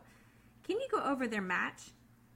Yeah, so they're going to take on the team of Kauzi, who is a 666 heartthrob, Survival Tobita, and the return of Kitten Kid, who is having his first match since WMF back in 2008. Also, Gintaro is dressed up like a dog here, and Onryo is wearing kitten ears for this match. Onryo and Kitten Kid, they would start off by striking one another before Kitten Kid would end up sending Onryo out of the ring and then teasing doing a tope onto him, but just smacking Onryo on the head instead. Kauzi and Gintaro would end up coming in, and Kauzi would begin delivering kicks until Gintaro would catch one of them and put Kauzi in the figure 4 before Kitten Kid would come over and hit Gintaro with a flying dropkick. Kitten Kid would then go up against Goemon and Onryo and use Goemon to deliver a Hurricane Rana onto Onryo. Kitten Kid would then walk the ropes and hit Onryo, sending him outside the ring as Kitten Kid would dive out onto him. Survival Tobita would then come in and go up against Gintaro, but Onryo would come over and throw powder in Tobita's face, and Gintaro would hit him with a backdrop to get the win. The Kitten Kid stuff here was the best part of the match, even though it was just the most basic of lucha. Everything else was pretty much really bad, but I'm just happy to see Kitten Kid after all these years, so this was a win for me. Sadly, it's been 5 years and we have not gotten a Kitten Kid return since this. Super Battle FMW would hold another show at Shinjuku Face on June 25th. Can you go over the main event and who appeared afterwards? So the main event is Onita, Masato Tanaka, Hideki Osaka, and Riki Fuji taking on Wing Kanemaru, Nosawa, Buffalo, and Monster Leather and Monster Freddy in a barbed wire board street fight death match. Kanemaru, he would end up hitting Onita with a barbed wire bat and then throw him into the barbed wire board, and then Monster Freddy and Monster Leather would suplex Onita into the barbed wire board, and then Tanaka would end up coming in and suplexing Monster Leather and Monster Freddy, and then Murakami would end up appearing and trying to send Onita into the barbed wire board, but he would end up reversing it and sending Murakami into it instead, followed by Onita pile driving Murakami through a table and then finishing Nosawa off with a Thunderfire powerbomb to get the win. Afterwards, the Jason the Terrible Masked Wrestler would come to the ring, although he's much taller this time, but Onita would end up grabbing him and DDTing him and then taking the mask off to reveal it's Yoshihiro Takayama, who is now the newest member of the Wing Monster Army. Although, like I said, this is not the same person, or at least it did not look like the same person. He was not this tall last month, the guy coming to the ring under the Jason the Terrible mask. Freedoms would have a show on June 25th as well, but in Shinkiba with the WMF team taking on Unchained. Can you go over this match as well as the main event? Yeah, so it's going to be Mr. Ganosuke teaming up with Mammoth, Sasaki, and Kamui, and they're going to take on the Unchained team of Jun Kasai, Masashi Takeda, and Kinji Fukimoto, so it's Unchained versus WMF in a hardcore match, with the WMF group jumping Unchained right at the start of the match. Ganosuke and Takeda, they would start off with Takeda charging at Ganosuke, but Ganosuke would end up sending him flying over the top, with Ganosuke going out as well, and then they would end up brawling outside the ring as Kasai would end up throwing Kamui into the wall of the building. Kasai and Kamui would end up getting back in the ring, but Kamui would end up hitting him with a Hurricane Rana, sending him outside the ring, and then hit an Asai moonsault onto everybody. Fukimoto would then end up grabbing a ladder and charging at Kamui with it, but Ganosuke would end up coming over to help Kamui, and then Kasai and Takeda would end up coming over to help Fukimoto, until Mammoth would end up coming over and just overpowering everyone and shoving the Unchained team in the corner with the ladder. And then Ganosuke would end up hitting a praying powerbomb on Fukimoto on a stack of chairs, and then Kamui would climb up to the top of the ladder and deliver a swanton dive off of it, but Fukimoto would manage to move out of the way, and then Takeda would end up coming in and hitting Kamui with a Uranagi, followed by Kasai climbing up to the top and hitting a Pearl Harbor splash on him, and then Fukimoto would end up hitting a package pile driver on Kamui to get the win for Unchained.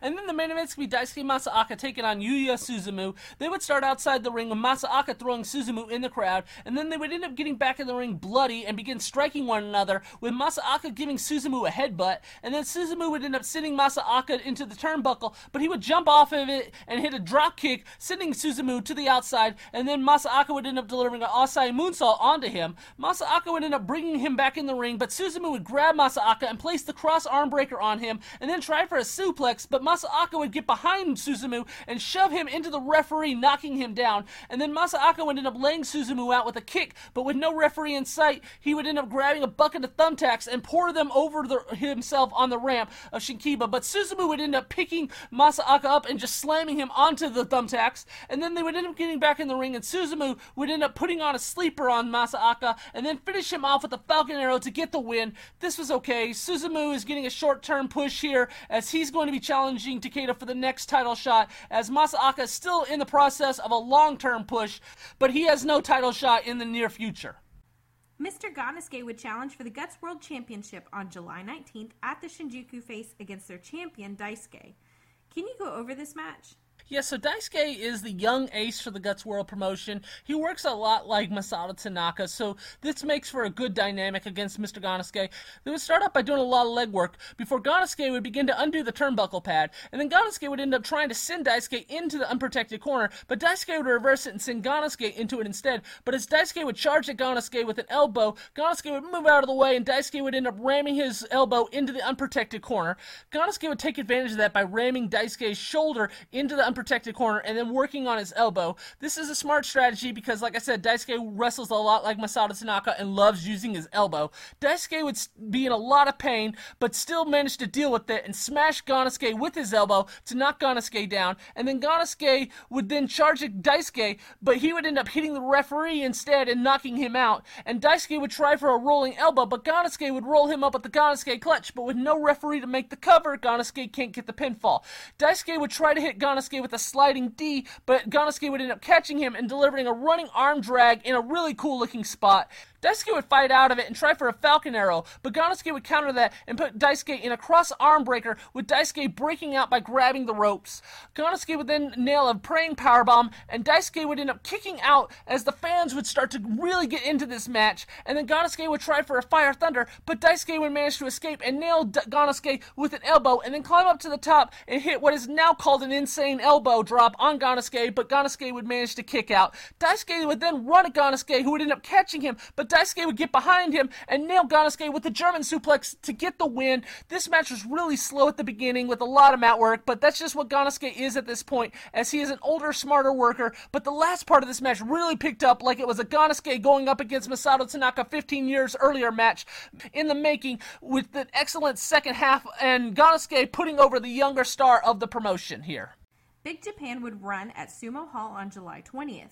Can you go over the main event and what was the gimmicks included in this match? So Sumo Hall is going to be Big Japan's WrestleMania here for the next couple years, with the Yokohama Bunka Gym shows turning more into Royal Rumble and SummerSlam. Sumo Hall does not allow glass as a weapon though, so they're going to have to be a little more creative for this main event match, with Abdullah Kobayashi defending the Big Japan Deathmatch title against Ryuji Ito, as it's going to be a concrete block, syringe, saw, boards of nail, barbed wire, skewers, Kinzon, and Cactus Deathmatch, but thank God there's no glass involved. They would end up starting the match off going at it like sumo wrestlers, with Kobayashi just throwing Ito out of the way, and then Ito would end up throwing Kobayashi into the barbed wire board, and then take a Singapore cane and just begin beating the barbed wire board that Kobayashi was connected to with it. Ito would then take a concrete block and break it over Kobayashi's back with another block, and then Ito would begin giving elbow shots to Kobayashi, but Kobayashi would end up just sending Ito into the board of nails in the corner, and then Kobayashi would take a barbed wire bat and begin cutting Ito's forehead with it.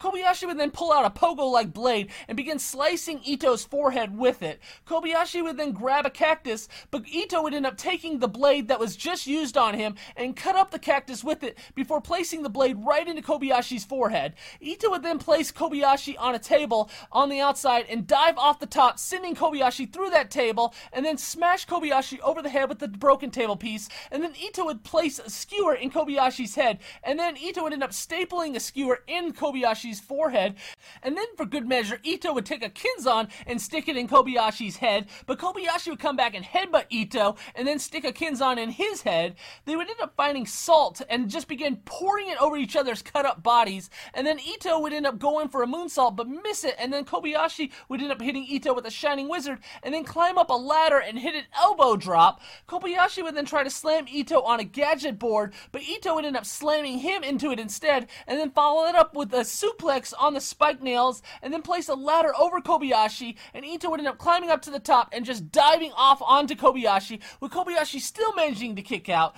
Ito would then bring back the syringe, which I was fine never seeing again, and stick it through Kobayashi's mouth, and then finally finish Kobayashi off with the Dragon Splash to get the win, to win back the Big Japan Deathmatch title. This was something. It wasn't even really a match, it was more just them killing each other, as they did a lot of stuff here, but it's not something I would say was good, as the crowd was not that into it, save for a couple of Kobayashi chants towards the end. Kobayashi would end up putting the belt around Ito's waist, as the Ace of Big Japan wins the title back at their WrestleMania.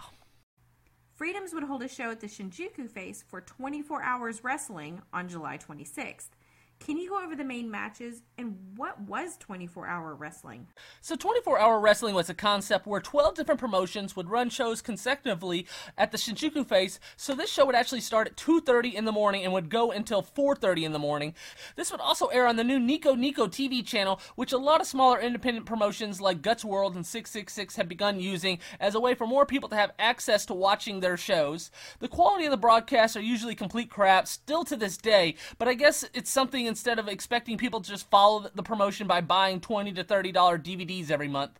Mammoth and Kamui are going to defend their King of Freedom tag team titles here against Takashi Sasaki and Jintaro, and they would end up being jumped by Sasaki and Jintaro right away, and the match would end up going into the crowd. The Sasakis would end up going back in the ring and begin exchanging shots with one another, with Takashi ducking a Mammoth clothesline and then hitting one himself on Mammoth. They would then both tag out, and Kamui and Jintaro would go at it, with Kamui going up to the top, but Jintaro would end up getting up and hitting a double arm suplex off the top rope, but Jintaro would end up throwing Kamui into the ropes, and Kamui would come back with a Hurricane Rana to him. Mammoth would then come in and deliver a leg drop to Jintaro, and then take a chair and swing it at Takashi, but Takashi would duck it, and then Jintaro would end up nailing the chair in Mammoth's face, and then Kamui would end up coming off the top rope and hit Takashi with a flying dropkick, and then go for a Firebird Splash, but Takashi would move out of the way and then hit Kamui with a clothesline, and then finish Kamui off with a D-Jice to get the win. So Sasaki and Jintaro win the tag team titles here. This would literally just to be transition champions, so that Takashi, Sasaki, and Jintaro would have now won the WEW Tag Team titles, the DDT Tag Team titles, the Big Japan Tag Team titles, and now the Freedom Tag Team titles. And then Masashi Takeda is going to defend the King of Freedom World title against Yuya Suzumu here. Suzumu, he would work on Takeda's arm, including placing him in a cross arm breaker against the ropes, and then locking it on again on the mat, with Takeda having to grab the rope to break it. Suzumu would then begin laying kicks until Takeda would end up catching his leg and placing him in an ankle lock, and then Takeda would work on Suzumu until Suzumu, out of nowhere, would end up grabbing his arm again and place him in the cross arm breaker, with Takeda having to grab the ropes. Suzumu would then put Takeda in a sleeper, with Takeda having to overpower him and to break out of it, and then they would begin exchanging shots with one another, with Takeda getting the better end of it and then delivering a knee, but as he would charge at Suzumu, he'd be met by a Hurricane Rana, and then Suzumu would again put the cross arm breaker on Takeda, with Takeda managing to reverse it and then place Suzumu in an ankle lock, which would get Suzumu to tap out as Takeda would successfully defend the title here. The last little sprint here that they did was fun, but this match was way too submission based for it being 4 in the morning. Jun Kasai would promote a deathmatch show in Hiroshima on August 2nd with a main event of another no-canvas deathmatch. Can you go over this match as well as the other top death match on the show?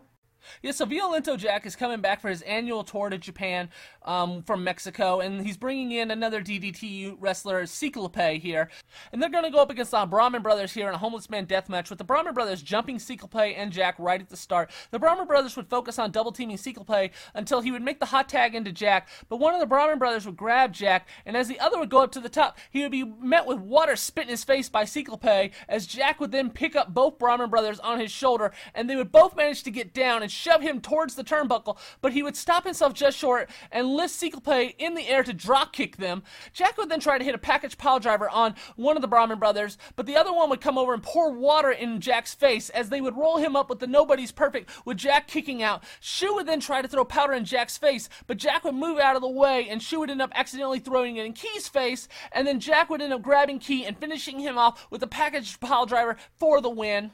And then the main event's going to be Jun Kasai and Masashi Takeda taking on Takashi Sasaki and Yuko Miyamoto in a no-canvas fluorescent light tubes deathmatch. Takeda and Sasaki, they would start off trying to hit each other with light tubes, but Sasaki would end up grabbing Takeda's light tube and hit him over the head with both those light tubes. Miyamoto would then go up against Kasai, but Kasai would end up sending Miyamoto into the ropes, with Miyamoto coming back and hitting Kasai with his handspring elbow, and then Miyamoto would go up to the top with a light tube, but Kasai would come over and pick Miyamoto up and send him face first into the light tubes in the corner, and then Kasai and Takeda would begin taking apart the wooden panels out of the ring, as Kasai would try to hit a reverse tiger driver on Sasaki into the hole, but Miyamoto would come over and hit Kasai over the head with the light tube, and then Sasaki would pick Kasai up and hit a D-Jice through the hole, as Takeda would try to spear Miyamoto into the hole, but Miyamoto would block him and then powerbomb Takeda, and then Sasaki would try to get up and suplex Takeda on the wooden canvas, with Miyamoto hitting a Phoenix Senton and covering Takeda, but Takeda would manage to kick out. Sasaki and Miyamoto would then try to suplex Takeda into the hole, but he would manage to reverse it and suplex them. Sai would come out from under the hole with light tubes in the shape of a cross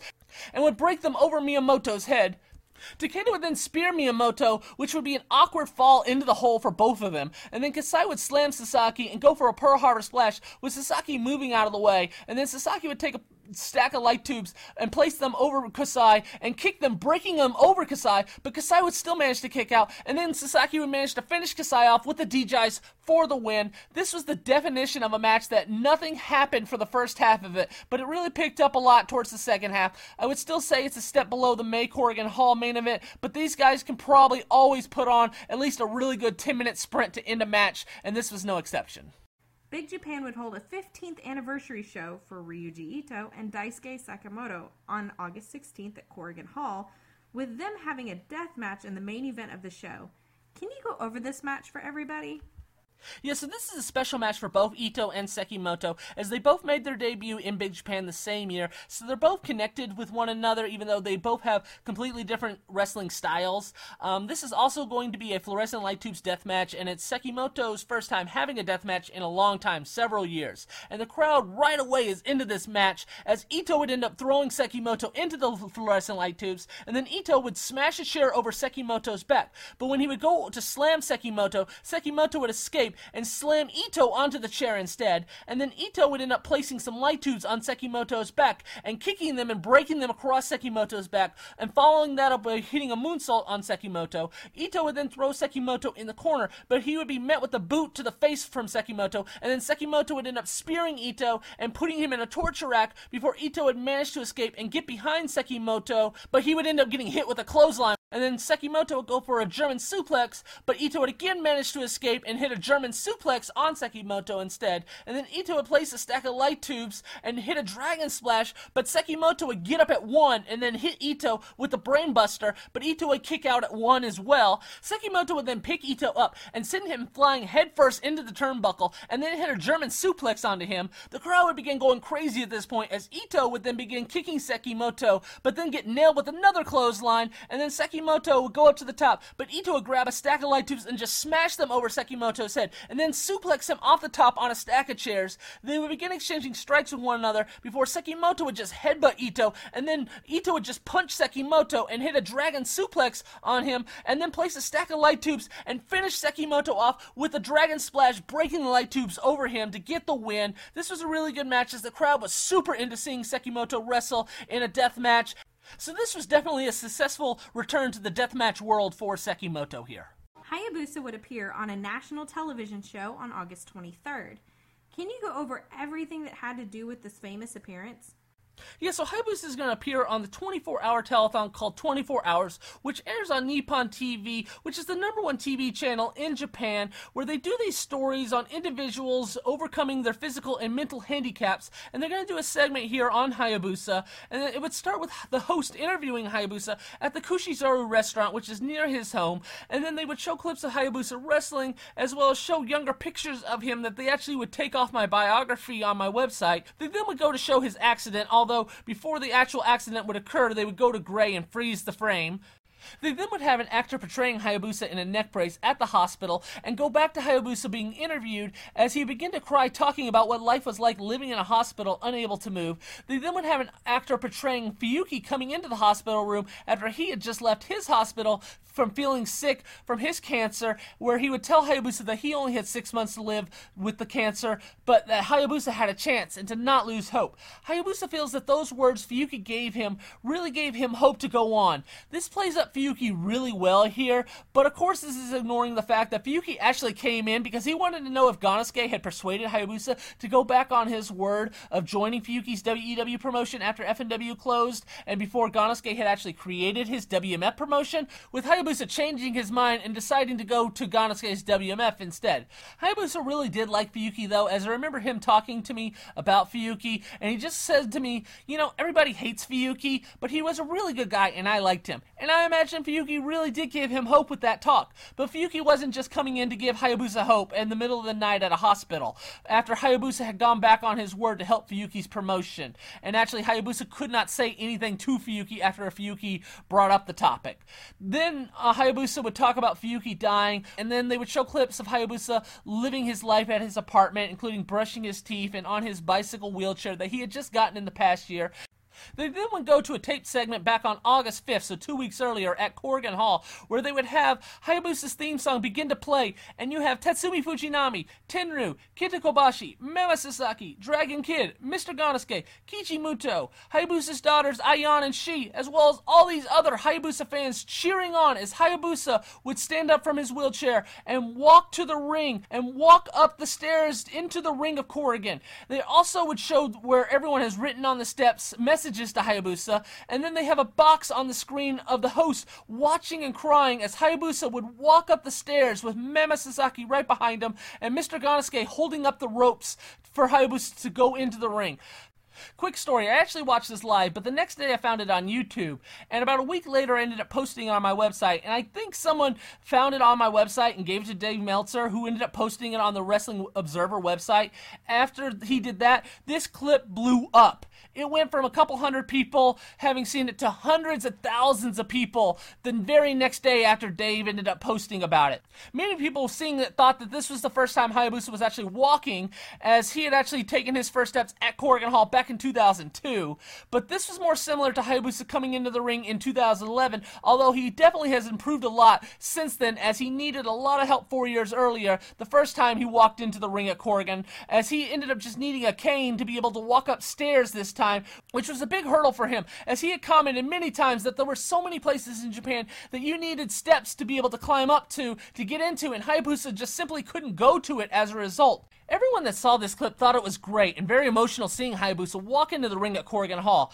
but then things would get a little murky. As Hayabusa is standing in the ring, they would have Jinsei Shinzaki, who is Hayabusa's best friend, begin ringing a bell for Hayabusa as he's standing there, as if this is his retirement ceremony, and he's getting a 10-bell salute after you retire, and I'll talk about that more here in a second. Hayabusa would then thank everyone for being there for him, and they would go back live to Budokan Hall, where Hayabusa is on stage with the host, and he ends up talking with them, and they would begin singing a very happy, positive song to end the segment.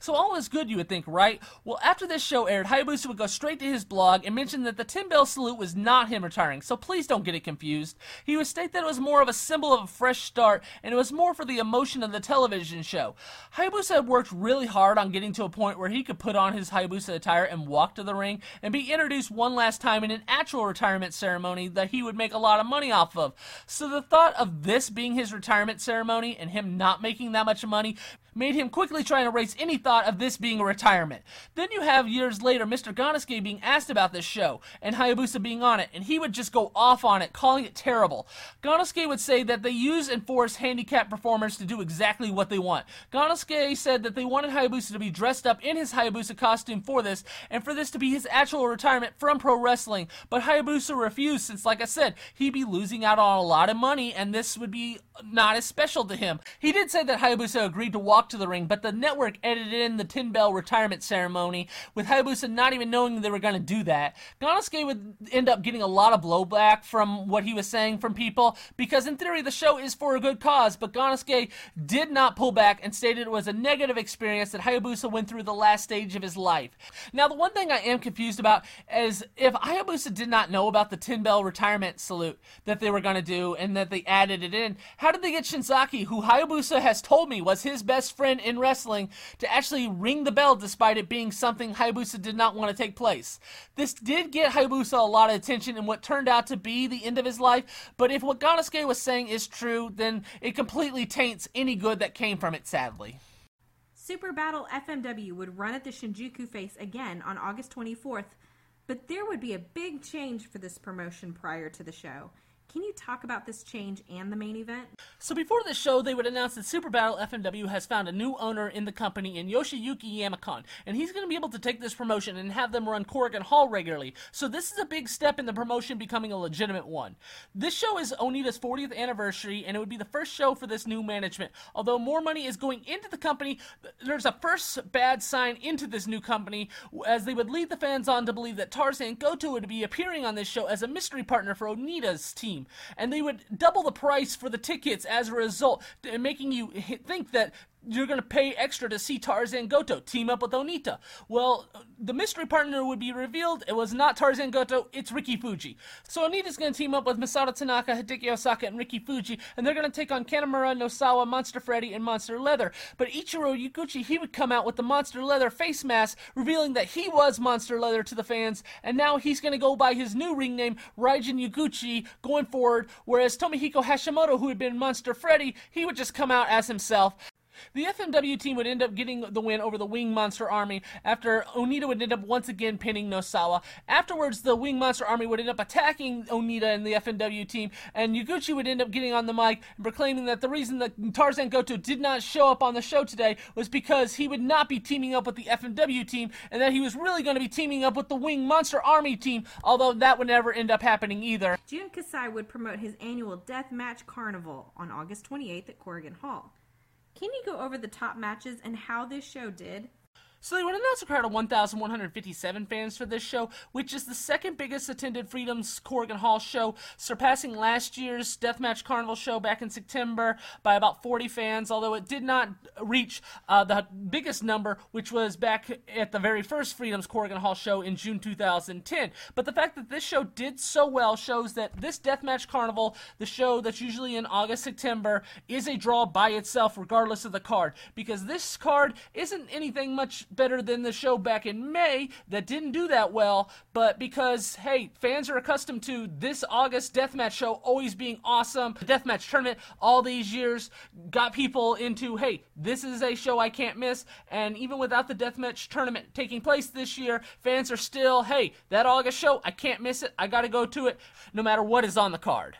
So on this show, Mr. Gannosuke, he's going to team up with Daisuke Masaaka and Kamui, and they're going to take on the team of Jintaro, the Winger, and Toru Sugawara in a street fight, and all six would instantly begin brawling all over ringside, with Kamui and Sugawara fighting on the stage at Korakuen, and Kamui would end up knocking Sugawara off of it, and then hitting an Asai moonsault onto him. They would eventually all begin brawling in the crowd, with Masaaka climbing up to the top of the entrance and do a dive onto everybody, and then Gannosuke would end up bringing the Winger back in the ring and going straight to putting him in a Scorpion Deathlock, with Jintaro having to make the save, and then Gannosuke would eventually end up climbing up to the top and hitting a flying dropkick on Sugawara, and then hit a Falcon Arrow, followed by a praying powerbomb on him. Kamui would then grab Sugawara and hit a Hurricane Rana on him, and then that would be followed by Masaaka going up to the top and splashing him, but Jintaro would come over and hit Masaaka with a backdrop suplex, and then Sugawara would begin giving repeated headbutts to Masaaka, and then nail him with a Fisherman Driver to get the win. This is going to be the last time that Mr. Gannosuke is a regular attending Freedom shows every month.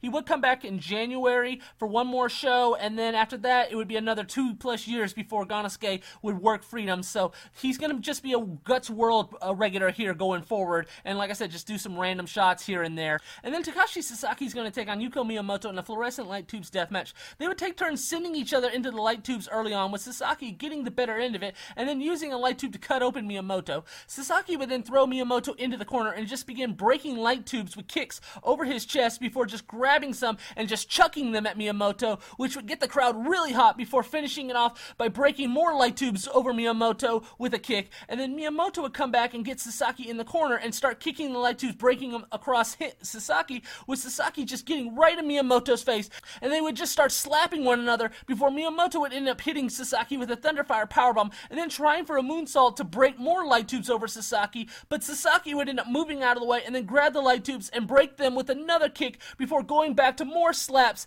that would turn into strikes, that would turn into exchanging lariats, and then Sasaki would end up placing another light tube over Miyamoto's head and breaking it with a kick, with Sasaki covering Miyamoto, but Miyamoto would manage to kick out and the crowd would begin going crazy here. Sasaki would go for a D-Jice on a light tube, but Miyamoto would escape and hit a Fire Thunder on Sasaki on a light tube, and then they would both get up with Miyamoto out of nowhere rolling Sasaki up with a Ganosuke clutch and then a Fire Thunder before finishing Sasaki off with a moonsault. The crowd was so hot for this match, but at this point I'm just tired of the light tubes, as I feel like I have described this match 100 times here since doing this show, but they were doing something right because there were so many fans in attendance for this show that were eating every second of this up.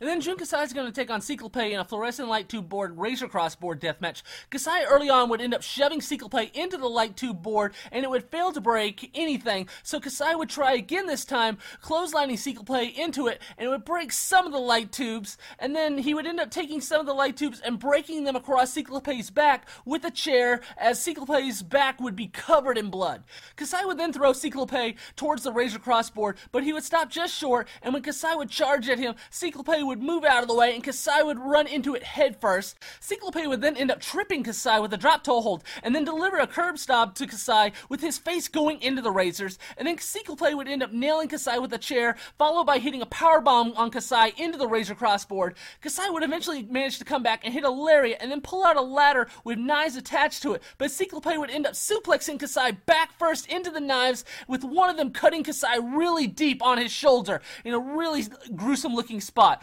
Cyclope would then take the ladder with knives on it and drop it across Kasai's stomach, which, knowing what one of the knives just did to Kasai's shoulder, I would have been scared to death waiting for that to drop on me. And then Cyclope would end up taking a light tube and coming crashing down on Kasai, with Kasai managing to kick out. And then the crowd would begin chanting for Kasai here, as Cyclope would end up hitting an implanter DDT, sending Kasai headfirst into a light tube. Cyclope would then try for a frog splash, but Kasai would move out of the way and then ram him into a Razor Cross board and then hit a reverse Tiger Driver, followed by a Pearl Harbor Splash, but Cyclope would manage to kick out, and then Kasai would begin going crazy at Cyclope for kicking out, and Kasai would end up hitting a reverse Tiger Driver on the ladder with knives on it to get the win. So Kasai ends up picking up the win here, and afterwards Masaaka and Kamui, they would rush to the ring to check on Kasai's back, with him telling them that he was okay, as the crowd would be chanting for Kasai really loud here, as this match was so much better than the previous match, and Kasai had to get cut so deep in the back just to get a similar reaction to what Sasaki and Miyamoto got in a nothing match compared to this. And then the main event's going to be Masashi Takeda taking on Violento Jack in a glass board deathmatch for the King of Freedom World Championship. Takeda, to show that he was ready, would grab a box with glass in it and just dump it all over the ring and then fall back into it. And then they would start off with Takeda sending Jack toward the glass board in the corner, but he would stop himself just short, and when Takeda would charge at him, he would end up jumping over Takeda and lifting Takeda up and running him into the other glass board in the corner, breaking it over Takeda's back. Jack would then pull out a blade and just run it across Takeda's forehead, as blood would begin to run down his face, and then he would end up throwing him out of the ring. Jack would then take a Corona beer glass bottle and break it over the turnbuckle on the outside and begin stabbing Takeda with it, and then Jack would throw Takeda in the ring and go to hit him with the bottle, but Takeda would duck it and then grab the bottle from him and hit Jack over the head with it instead.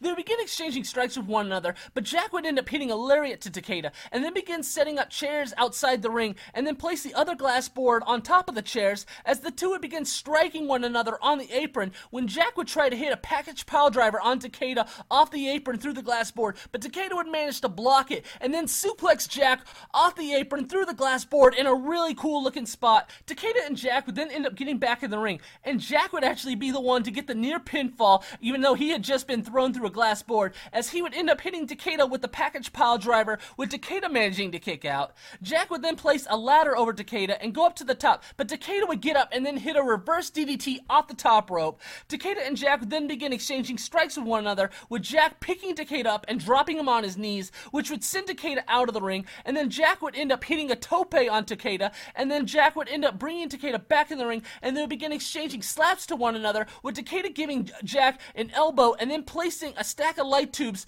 on Jack and delivering a knee into them, breaking them over Jack's face. And then Takeda would end up finishing Jack with a U-Crash to get the win to successfully defend the King of Freedom World title. Another really good match, although not as good as Kasai Sikape that had just happened, but the fans will be chanting for Takeda afterwards, as this show is one of the peaks of Freedoms, with having such a crowded Korakuen Hall that was hot for what they saw. Big Japan would run their second Deathmatch Mania show in Nagoya on August 30th, with Ryuji Ito defending the Big Japan Deathmatch title against Yuko Miyamoto. Can you go over this match, and what was the gimmick of it? So I mentioned last episode how Big Japan would begin doing a big show, but not quite the level of a Yokohama Bunka Gym show, but bigger than Korakuen Hall in Nagoya every year at the end of August, called Deathmatch Mania, with the Deathmatch title on the line. And this show is going to have Ryuji Ito taking on Yuko Miyamoto in a scaffold light tubes death match. Miyamoto, he would tell Ito to start the match off on the scaffold, and Ito would oblige as they would both climb it up to start the match. They would try knocking one another off of it until both would end up just falling off the scaffold. Ito would end up sending Miyamoto into the light tubes set up on the ropes, and then break a stack of light tubes across Miyamoto's back, and then use a broken light tube to cut open Miyamoto. Miyamoto would then gain control of the match and just begin headbutting light tubes across Ito's head, and then Miyamoto would begin kicking light tubes, breaking them over Ito, and then send him into the ropes. Miyamoto would then charge in the corner, but Ito would move out of the way and put Miyamoto in a tarantula and then deliver a flying drop kick, and then Ito would end up sending Miyamoto into the ropes, but he would end up hitting his handspring elbow and deliver a running drop kick in the corner, and then Miyamoto would bring Ito up the scaffold and try and slam him off of it, but Ito would counter and hit a half Nelson suplex on the scaffold. Miyamoto would then end up hitting Ito with a facebuster, with Ito falling off the scaffold, and then Miyamoto would end up hitting a running drop kick off the scaffold onto Ito in the corner, and then Miyamoto would try for a Fire Thunder, but Ito would manage to escape and hit a German suplex to Miyamoto. Ito would then place a stack of light tubes on Miyamoto and hit a Dragon Splash, but Miyamoto would get up right away and roll Ito up with a Ganosuke clutch and then hit a Fire Thunder on him, and then Miyamoto would climb up the scaffold and hit a moonsault off of it, with Ito still managing to kick out. They would then both get up and begin striking one another, with Ito laying Miyamoto out with a punch and then suplex him, and then he would grab a chair and just throw it at Miyamoto's face, and then Ito would climb up the scaffold and dive off of it and get the win over Miyamoto.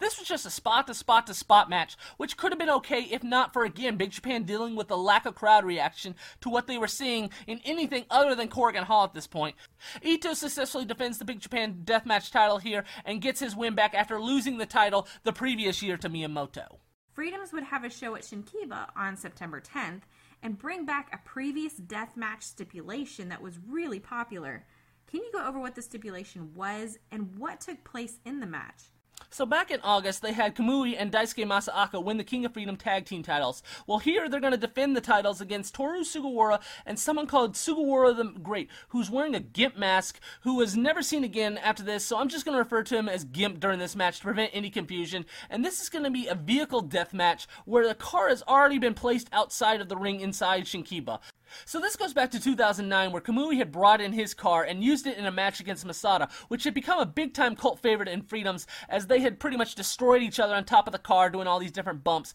And Kamui had brought in his new vehicle after that a couple times, but this is the first time that this type of match is being advertised as the main event of a show. And this show ended up doing pretty well as a result, as they would announce 228 fans for this show, which was also at the same time during a huge storm that was going on in Tokyo. So the fans really wanted to see people go into a car. The car placed outside the ring would be Toru Sugawara's vehicle, and Masaaka and Kamui, they would rush right into the car at the start of the match and just begin destroying it like it was a bonus stage on Street Fighter II, including Kamui hitting it with a chain and Masaaka throwing a chair at it. Sugawara would pull out a chain from the back of his vehicle and begin using it on Masaaka before pulling out his shoe and just shoving it in Masaaka's face. Sugawara would then grab a barbed wire bat and go for Masaaka, who would end up moving out of the way as Sugawara would end up hitting his vehicle accidentally. Masaaka would then go into Sugawara's car and find a porn DVD and end up snitching on Sugawara's wife, who is working a merchandise table at ringside, as she would slap Sugawara in the face,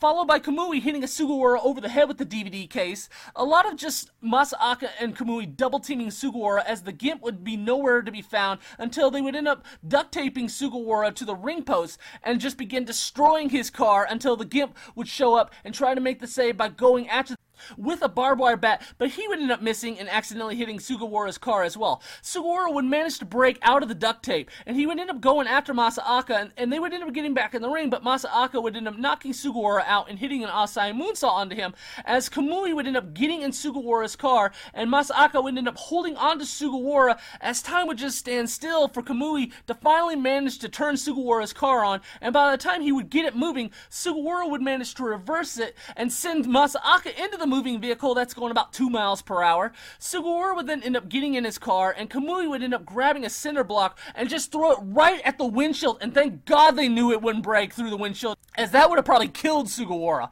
Sugawara would get out of the car and end up powerbombing Kamui onto the windshield and then throw him into the side window. They would end up getting back in the ring with Kamui having no ill effect of what just happened after being thrown through a windshield, and would end up hitting Sugawara with a Hurricane Rana, followed by Masaaka coming off the top with a splash, as Kamui would end up getting in the car again and begin driving it close to the ring to allow Masaaka to get on top of the roof with Sugawara, when the Gimp would end up coming over and picking Masaaka up and delivering a Death Valley bomb onto Masaaka. Kamui would then bring in a scaffold right next to the car, but as Kamui would begin climbing it, Sugawara would grab him and suplex him onto the roof and cover him and get a 2 count. Kamui and Sugawara would then begin fighting on the car, with Kamui delivering a Falcon Arrow on the roof, and then Kamui would climb up the scaffold again and dive off of it and get the win over Sugawara. This was a mess. They tried their best to redo the Kamui-Masada match with a lot of the same spots, but this did not feel natural. A lot happened here, but it was just all over the place. They wanted to focus on the car, but they knew they could not have an entire match around the car, so they kept going back into the ring and having a regular match before just going back to the car. Then you have Kamui getting powerbombed into a windshield of a car and being fine just moments later, which I feel like if I was powerbombed into a windshield, I could not just no-sell that even if I wanted to. They would do some more car spots in a couple of years after this, but this is the last time it was a main event drawing point for a show, even though, like I said, the gimmick itself drew really well for this show. Gasaku would promote his own show on September 20th in Aomori with Mr. Ganasuke on the show. Can you go over what took place on this show? So Occupation of the Indies would do a feature on this show, with Mr. Ganasuke helping Gasaku set up the ring in this lot area. Gasaku, who hasn't ever really been good, but was always willing to kill himself in matches, had been dealing with alcohol issues, and was looking to kind of get his life started back up. So Ganasuke, who had been a longtime friend of his since their dojo days, was willing to help him out on this small show. So the main event's going to be Mr. Ganasuke and Gus Ishijima taking on Gasaku and the masked Takamaru, who is a masked bird. Ganasuke and Ishijima, they would work on Takamaru before Ishijima would try to hit a powerbomb on him, and Takamaru would end up rolling him up with a Hurricane Rana, and then tagging Gasaku, who would end up clotheslining both Ganasuke and Ishijima. Gasaku and Ganasuke, they would begin exchanging chops with one another, with Ganasuke just kicking him low, and then Ishijima and Gasaku would face off, with Ishijima kicking Gasaku low, and then rolling him up with the Samson Clutch to get the win. And then after this, Ganasuke, Ishijima, and now Miss Mongol, they're going to go up against Gasaku alone, I guess for fun. Ishijima, he would end up kicking Gasaku low and then rolling him up with the Samson Clutch again, but this time Gasaku would end up kicking out and then choke slamming Ganasuke and Mongol, and then finishing Ishijima off with a choke bomb to get the win, to make the kids in attendance and the crowd happy, I guess. Super Battle FMW would hold another show on September 24th at Shinjuku Face, with a surprise appearance from Mr. Pogo. Can you go over what happened and what did Mr. Pogo do? So on this show, the main event would be Nosawa, Yaguchi, Hashimoto, and Taru defeating Onita, Masato Tanaka, Hideki Osaka, and Riki Fuji after Yaguchi would end up pinning Hosaka in a barbed wire board street fight death match. And then afterwards, Mr. Pogo, who has a difficult time walking at this point after a botched surgery, would be sitting down at a table with the Wing Monster Army team coming over to him as Pogo would get on the mic and begin to mock Onita for losing, and Pogo would end up telling Onita that he wanted to have a match against Onita at Kawasaki Stadium on May 5th, 2016 in an explosion match, which obviously never would end up happening. A group called Tokyo Extreme Battle would hold a show at Shinkiba on September 28th. Can you talk about the main event of the show and what was Tokyo Battle Extreme? So I talked about it last episode how Freedoms had pulled away from Big Japan. Freedoms for the first couple years of their existence had worked with Big Japan because they didn't want to be a deathmatch promotion except for a special occasion. Well, when those special occasions kept drawing so much better than the non-deathmatch shows, they decided that they had to go the deathmatch route, and as a result they decided to no longer have any Freedoms guys work for Big Japan any longer to give the fans reason to go to a Freedoms show instead of a Big Japan if they wanted to see someone like Jun Kasai wrestle exclusively. Well, it's been over a year at this point since they stopped working together, although they'd always been on good terms with one another. Well, the sponsor had decided that he wanted to see a co-Freedoms and Big Japan's show. So the main event of this Tokyo Extreme Battle is going to be the Big Japan team of Ryuji Ito and Jackie Numazawa taking on the Freedoms team of Jun Kasai and Daisuke Masaaka in a glass board death match. The match would start with Masaaka and Ito going at it with one another, with Masaaka sending Ito out of the ring and then hitting a tope con hilo onto him, and then Kasai and Numazawa would get in the ring and they would face off with the fans chanting for Kasai as Numazawa would give them the middle finger for that. They would end up slapping each other in the face before Numazawa would end up charging at Kasai and being met with a clothesline, and then Masaaka would come over to help and charge at Numazawa, but Numazawa would just end up pushing him into the first glass board, and that would end up knocking Kasai down. Ito would then come in and begin shoving Masaaka's forehead into the broken glass. Masaaka quickly becomes a bloody mess, and then Numazawa would set up the other glass board against the turnbuckle and pick Masaaka up on his shoulders, but he would end up getting away and then drop-kicking Numazawa into the other glass board. Both would end up tagging out, and Ito and Kasai would then face off against one another, as they have not touched in years at this point, so the crowd is hot for this. They would go straight into striking one another, with Kasai knocking Ito down with a clothesline, and then Kasai would end up grabbing a light tube, but Ito would end up hitting him in the stomach, and then kicking the light tube, breaking it over Kasai's head, as Numazawa would come into the ring with light tubes and rush right into Kasai and kind of break them over Kasai,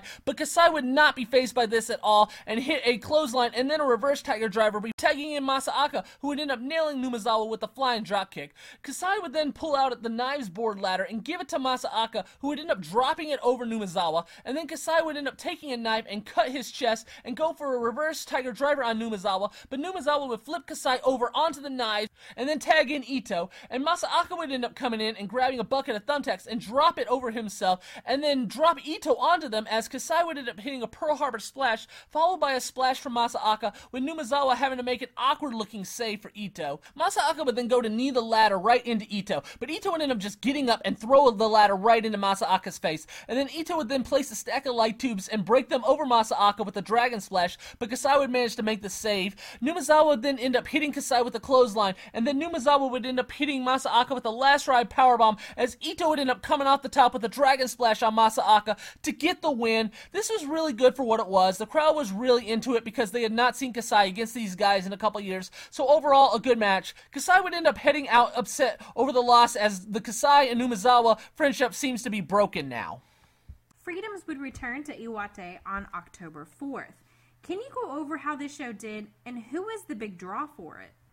So Freedoms runs this building in the fall every year, and they always bring a big star, with them peaking in 2012 by bringing in Riki Choshu and Tatsumi Fujinami. Well, in 2014, they only brought in Yoshihiro Takayama, and they did about half of what they had done in 2012 as a result. Well, this year, the big star they're bringing in is Tenryu, as Tenryu is going to be retiring the following month, and they would announce a crowd of 753 fans, which was better than they had done the previous year, but still on the lower side of the previous times in this building. And the main event here is going to be Takashi Sasaki Sasaki and Yuko Miyamoto taking on Tenryu and Jun Kasai. And Miyamoto, he would start off by facing off against Tenryu and just begin punching and chopping him, which would only get him punched and chopped by Tenryu as a result. They would both tag out, and Kasai and Sasaki would come in. They would begin exchanging chops with one another before Kasai would end up taking Sasaki on the ramp and pile drive him on it before tagging Tenryu back in, who would just come in and begin chopping and punching Sasaki. Sasaki would exchange chops with Tenryu, and of course Tenryu's going to get the better end of that fight. Miyamoto and Kasai would get tagged back in, as Kasai would end up throwing Miyamoto into the ropes, with him doing his handspring elbow and putting Kasai in an ankle lock. Kasai would manage to escape from the ankle lock and tag Tenryu back in, who would continue to chop and punch Sasaki until Sasaki had had enough of it and would go to the outside and grab a stack of light tubes. But Tenryu would end up just punching him and then going over and putting on Kasai's goggles that he would always use when doing a Pearl Harbor splash, and then smash the light tube over Sasaki's head. But Sasaki would no sell getting hit over the head with the light tubes and just begin striking Tenryu, making Kasai come in, and they would begin exchanging strikes until Kasai would end up hitting Sasaki with a reverse Tiger Driver, and then he would go for a Pearl Harbor splash, but Sasaki would move out of the way, and then Sasaki would end up hitting Kasai with a power bomb, with Tenryu having to make the save. But then Miyamoto would come over and hit a moonsault on Kasai, followed by Sasaki hitting a D-Geist on Kasai to get the win. The light tube spot was fun and creative, but they were all going about half speed for this match. Kasai would be presented with ceremonial flowers to give to Tenryu for his upcoming retirement after the match, but being upset that he had just lost, he would begin attacking Tenryu with the flowers instead, before having to be removed from the ring. Sasaki and Miyamoto would respect Tenryu, though, as they would end up bowing while he would end up leaving the ring. Nosawa would hold an ECW reunion show on October 10th in Shinkiba. Can you go over the top 2 matches on this show? So in this show, Atsushi Onita is going to team up with Hideki Osaka and Kai, who wrestles for Wrestle 1 and is a big Onita fan. They're going to take on Kentaro Kanemaru, Buffalo, and Mitsunobu Kikuzawa, who is Kikutaro without the mask. Onita, he would end up going after Kanemaru right away and taking him into the crowd before getting back in the ring and smashing him in the head with the chair. And then Buffalo would come over and go after Onita while Kanemaru would set up the barbed wire board, and they would end up throwing Onita into the barbed wire board. Kai and Osaka would come over and help set up a table, and Onita would end up pile driving Buffalo through the table, and then Kanemaru and Kikuzawa would end up grabbing Onita and suplexing him through another barbed wire board, and then Kikuzawa would then grab Onita, and Kanemaru would go to hit him with the barbed wire bat, but Onita would end up spitting red mist in Kanemaru's face. Kai would then come in and hit a Hurricane Rana on Buffalo, sending him out of the ring, and then delivering a tope to him to the outside, and then Onita would pick up a piece of the broken table and begin smashing it over Kanemaru's head, and then follow it up with hitting Kikuzawa over the head, even more so with the table piece, and then Osaka would end up hitting a Hurricane Rana on Kanemaru, but Buffalo would come over and hit him with the barbed wire bat, and then Kanemaru would end up hitting a senton on Osaka, but Onita would make the save with the table shot. Buffalo and Kikuzawa would then set up a barbed wire board again and go to suplex Osaka through it, but Onita would come over and spit red mist in both their faces, as Onita and Osaka would suplex Buffalo through the barbed wire board, followed by Kai coming off the top with a frog splash and Kanemaru having to make the save. Onita would then smash a chair over Buffalo's head, and then repeated table shots before finishing Buffalo off with the Thunderfire powerbomb to get the win. After the match, the lights would turn off, and then they would come back on, and Sabu would be in the ring. Onita would end up getting on the mic and telling Sabu that he looked like the Sheik, and then say about how the Sheik was his friend, and then mumble some stuff about how both he and Sabu were still wrestling, and then would say next time Sabu and him were going to have an explosion match for his retirement match in 2017, with both Sabu and Onita shaking hands. This was obviously Onita just talking, as when the 2 years would come by, Sabu was not even in consideration for the retirement match, when Onita was trying to find the right opponent, and that was before he gave up on the dream of running his retirement match at Kawasaki Stadium and having to settle at running at Corrigan Hall. And then the main event's going to be Sabu and Tommy Dreamer taking on Masato Tanaka and Jun Kasai, as well as Nosawa and Minoru Fujita. This is going to be a 3-way tag team hardcore match, and this is built as a ECW one-night stand match, although only 3 of the wrestlers had wrestled in the ECW. All 6 wrestlers, they would face off against one another, with all of them going to the outside, as Sabu would just throw a chair at Kasai's face, and then Dreamer would end up taking Nosawa in the crowd and spitting water in his face as the fans would chant ECW.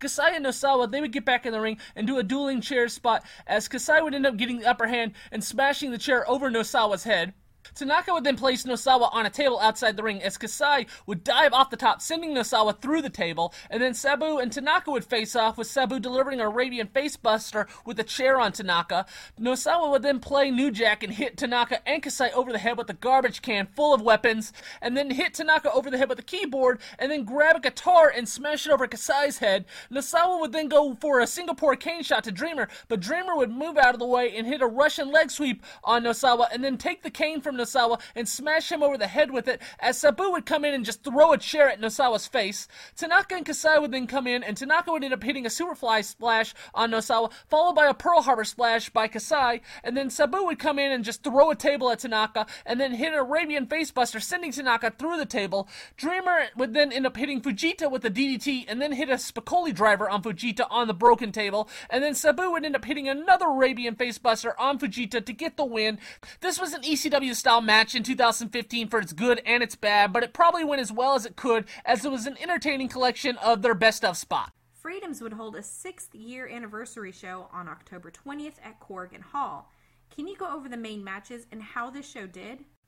So they would announce a crowd of 826 fans for this show, which I'm sure they would consider a success, since they've been having a tough time establishing this and the new March shows to their Corrigan Hall routine. So for this show to do as good as the established May show, I'm sure that this is something that they will gladly take at this point. So on this show, Mitsuo Momota, who is Riki Dozan's son and longtime All Japan / Noah wrestler that's probably best known for wrestling in 6-man tags with Giant Baba and other older wrestlers that couldn't go anymore, he's going to team up with his son Shikara here, who is kinda has a cult following going on right now, although he's probably the most unnatural wrestler I've ever seen at this point. And they're going to take on the Brahman brothers here, with the return of Karate Brahman in their corner, with the fans chanting for Karate before the match would start, as the fans and I have missed him. Shikara and a Brahman brother would start the match off with Shikara doing his one move, which is a chop, before tagging his dad in, who would end up going against both Brahman brothers that would begin delivering kicks to him, as Karate Brahman would end up grabbing Momota, and a bucket of water would end up being dumped on him. Momota would tag back in his son, who would begin delivering a chop after chop, before Momota would come back in and they would double suplex one of the Brahman brothers together, and then Momota would end up delivering a pile driver to Shu, and then Momota would end up grabbing a hold of Shu, with Shikara going up to the top, but Ki would end up coming over and spitting Indian ink in his face, and then Ki would end up hitting Momota over the head with the street sign, as Shu would end up rolling him up for the win. So the Brahman brothers get the win, although Momota and Shikara are going to become regular undercard wrestlers for Freedoms going forward. And then the Freedoms team would take on an All Japan team in a single elimination match, with Takashi Sasaki, Jintaro, Kenji Fukimoto, and Toru Sugawara taking on Kento Miyahara, Kotaro Suzuki, Yohei Nakajima, and Jake Lee. The Freedoms team would jump the All Japan team right away and fight with them into the crowd. That would lead to Sugawara climbing up to the top and diving onto everybody. Sasaki and Sugawara would then throw Suzuki into the ropes, as he would end up coming back with a handspring elbow on both of them, but Fukimoto would come over and hit a package piledriver on Suzuki, and then Sasaki would end up hitting him with a DDT, but Suzuki would manage to kick out.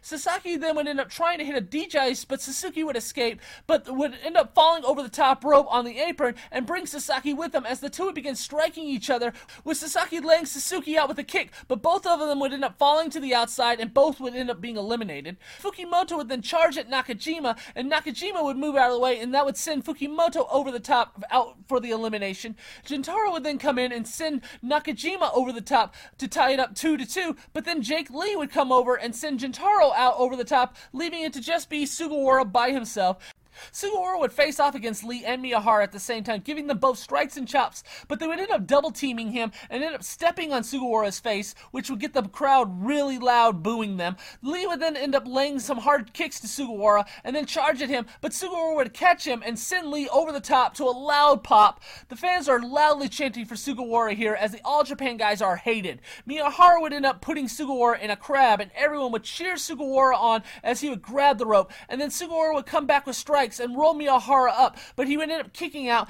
followed by Sugawara giving a great-looking rolling elbow, but Miyahara would end up laying Sugawara out with a boot, and then finishing him off with a German suplex. This was a great last couple of minutes, as Sugawara looked really good here, and the fans were really into this because of how much they hated All Japan. And then the main event's going to be a fluorescent light tubes TLC no canvas death match between Jun Kasai and Yuko Miyamoto. This match would start with both of them hitting each other over the head with light tubes and then sending one another into the ropes with light tubes attached to it. Miyamoto would end up breaking a light tube and begin cutting Kasai with it, and then they would end up going to the outside with Kasai placing Miyamoto on a table and then climbing up to the top and diving off of it, sending Miyamoto through the table, which was quite an impressive distance considering Kasai is 39 at this point. Kasai would then end up taking a broken table piece and smash it over Miyamoto's head, followed by a chair shot to the head, and then a light tube to the head as well. Kasai would end up going for a clothesline, but Miyamoto would end up drop kicking Kasai's knee, and Miyamoto would follow it up by taking Kasai's knee brace and throwing it away, and then going after Kasai's knee, including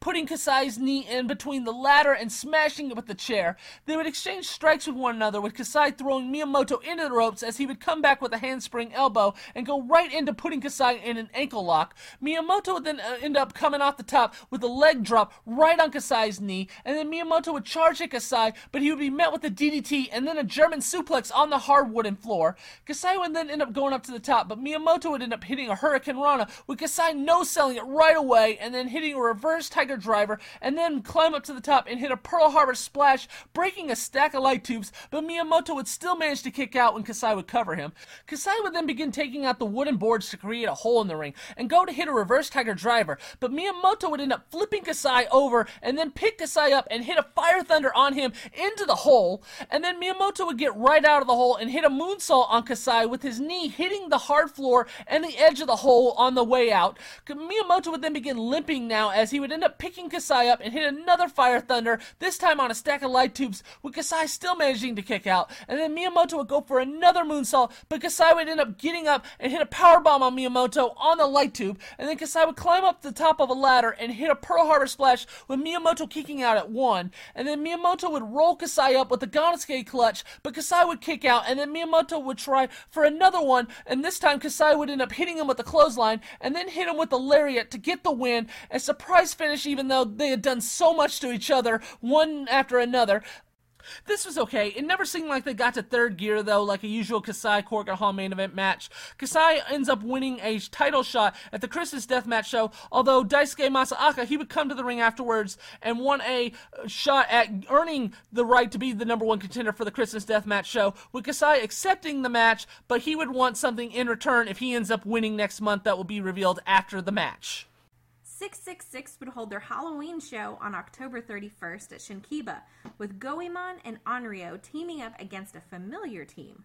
Can you go over this match? Yeah, so they're going to go up against the former DDT team Amakami and Tanamusaka Toba in a rematch of their tag match last year in 666. Goemon, he's wearing a do-rag as well as his old Goemon mask here to hide his receding hairline. And then you have Onryo, whose hair looked like he's a part of the band The Cure. And also Toba, he's wearing dog ears, so there's some gimmick there that I'm missing since Jintaro wore them back in June, other than Onryo is a big-time animal lover. Goemon and Toba, they would start, and Goemon would grab Toba by his dog ears and pull on them and then step on them, with Toba selling them nicely. Mikami would eventually come in and give both Goemon and Onryo dragon screws before giving Onryo a 619 and then a 450 splash, with Goemon having to make the save. Toba would then take a swing at Onryo but miss, and Goemon would throw powder in his face, with Onryo rolling him up, but Mikami would manage to make the save. Onryo would then kick Toba's leg and roll him up with an Onryo clutch to get the win, so Goemon and Onryo get their win back from last year. This was not much of a match, and I believe this would also be Goemon's final appearance in 666, as like Freedom's years earlier, you can only go so long with someone that has so little hair and such little muscle mass on his body, on top of him being in his late 40s, so Goemon would be done with the promotion following this show. Super Battle FMW would also hold a show on October 31st at the Chiba Blue Field. Can you go over the Onita main event match?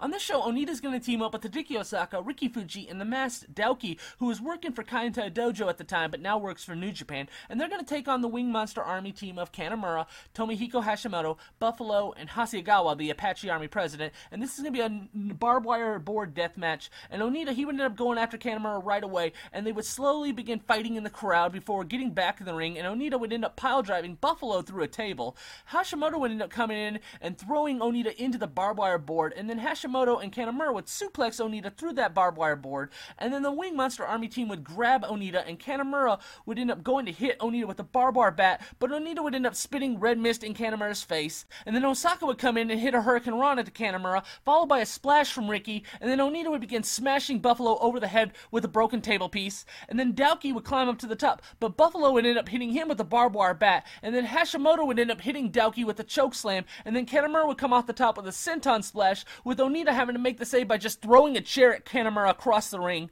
Hasegawa and Hashimoto would go to suplex Daoki through the barbed wire board, but Onita would come over and make the save by spitting red mist in Hashimoto's face, and then suplexing Hasegawa through the barbed wire board, and then Onita would end up hitting a Thunderfire powerbomb on Hasegawa, with Hasegawa kicking out, but Osaka would come over and just hit a running powerbomb on Hasegawa to get the win. These matches are pretty much just following the exact same pattern, move for move, except they're just changing some people out here and there. Freedoms would hold a show on November 23rd, with Jun Kasai taking on Daisuke Masaoka with an interesting stipulation to it.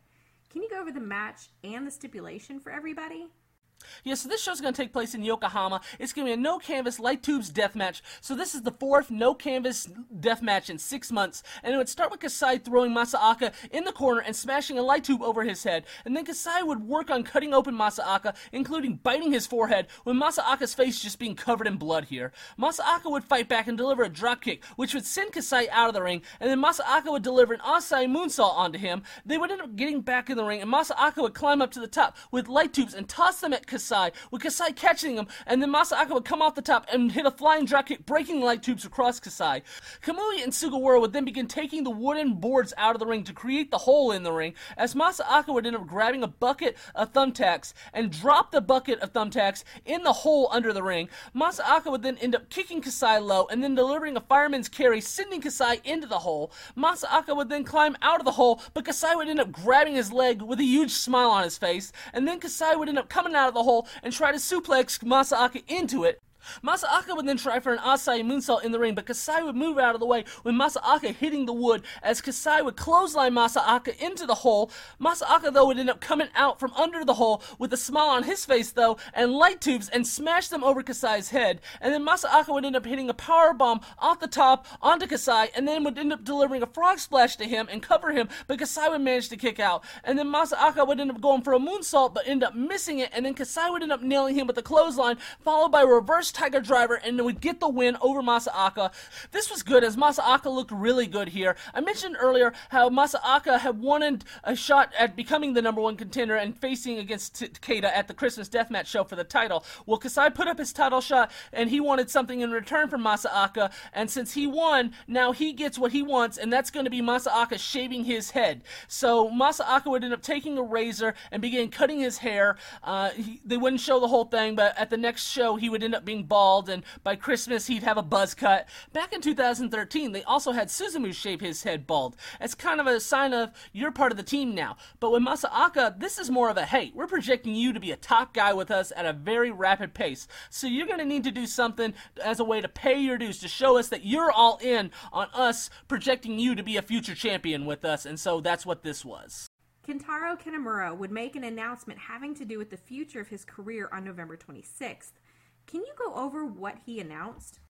Yeah, so Kinemura would announce at this press conference that he would be retiring at the end of 2016. So that's going to give him 1 full year of a retirement tour here. He had known back in September, with how much his body was breaking down, that he was not going to be able to do this that much longer, and he had recently suffered a hernia in his left foot, resulting in numbness, and with it being difficult to walk, it would be difficult to continue wrestling for that much longer. Kinemura's body had really started to break down going back to 2012, when he lost feeling in both his hands, and then after taking a couple months off, he came back and separated his shoulder on a basic bump right away. Kinemura would state that he had 2 things that he wanted to do before he retired, and that was, 1, have one more explosion match against Onita, and then also for his retirement match, he wanted to team up with Masato Tanaka and Tetsuhiro Kuroda one last time, and he wanted to face off against Big Japan's Daisuke Sekimoto, Zero One's Koei Sato, and Dragon Gate's Shingo Takai.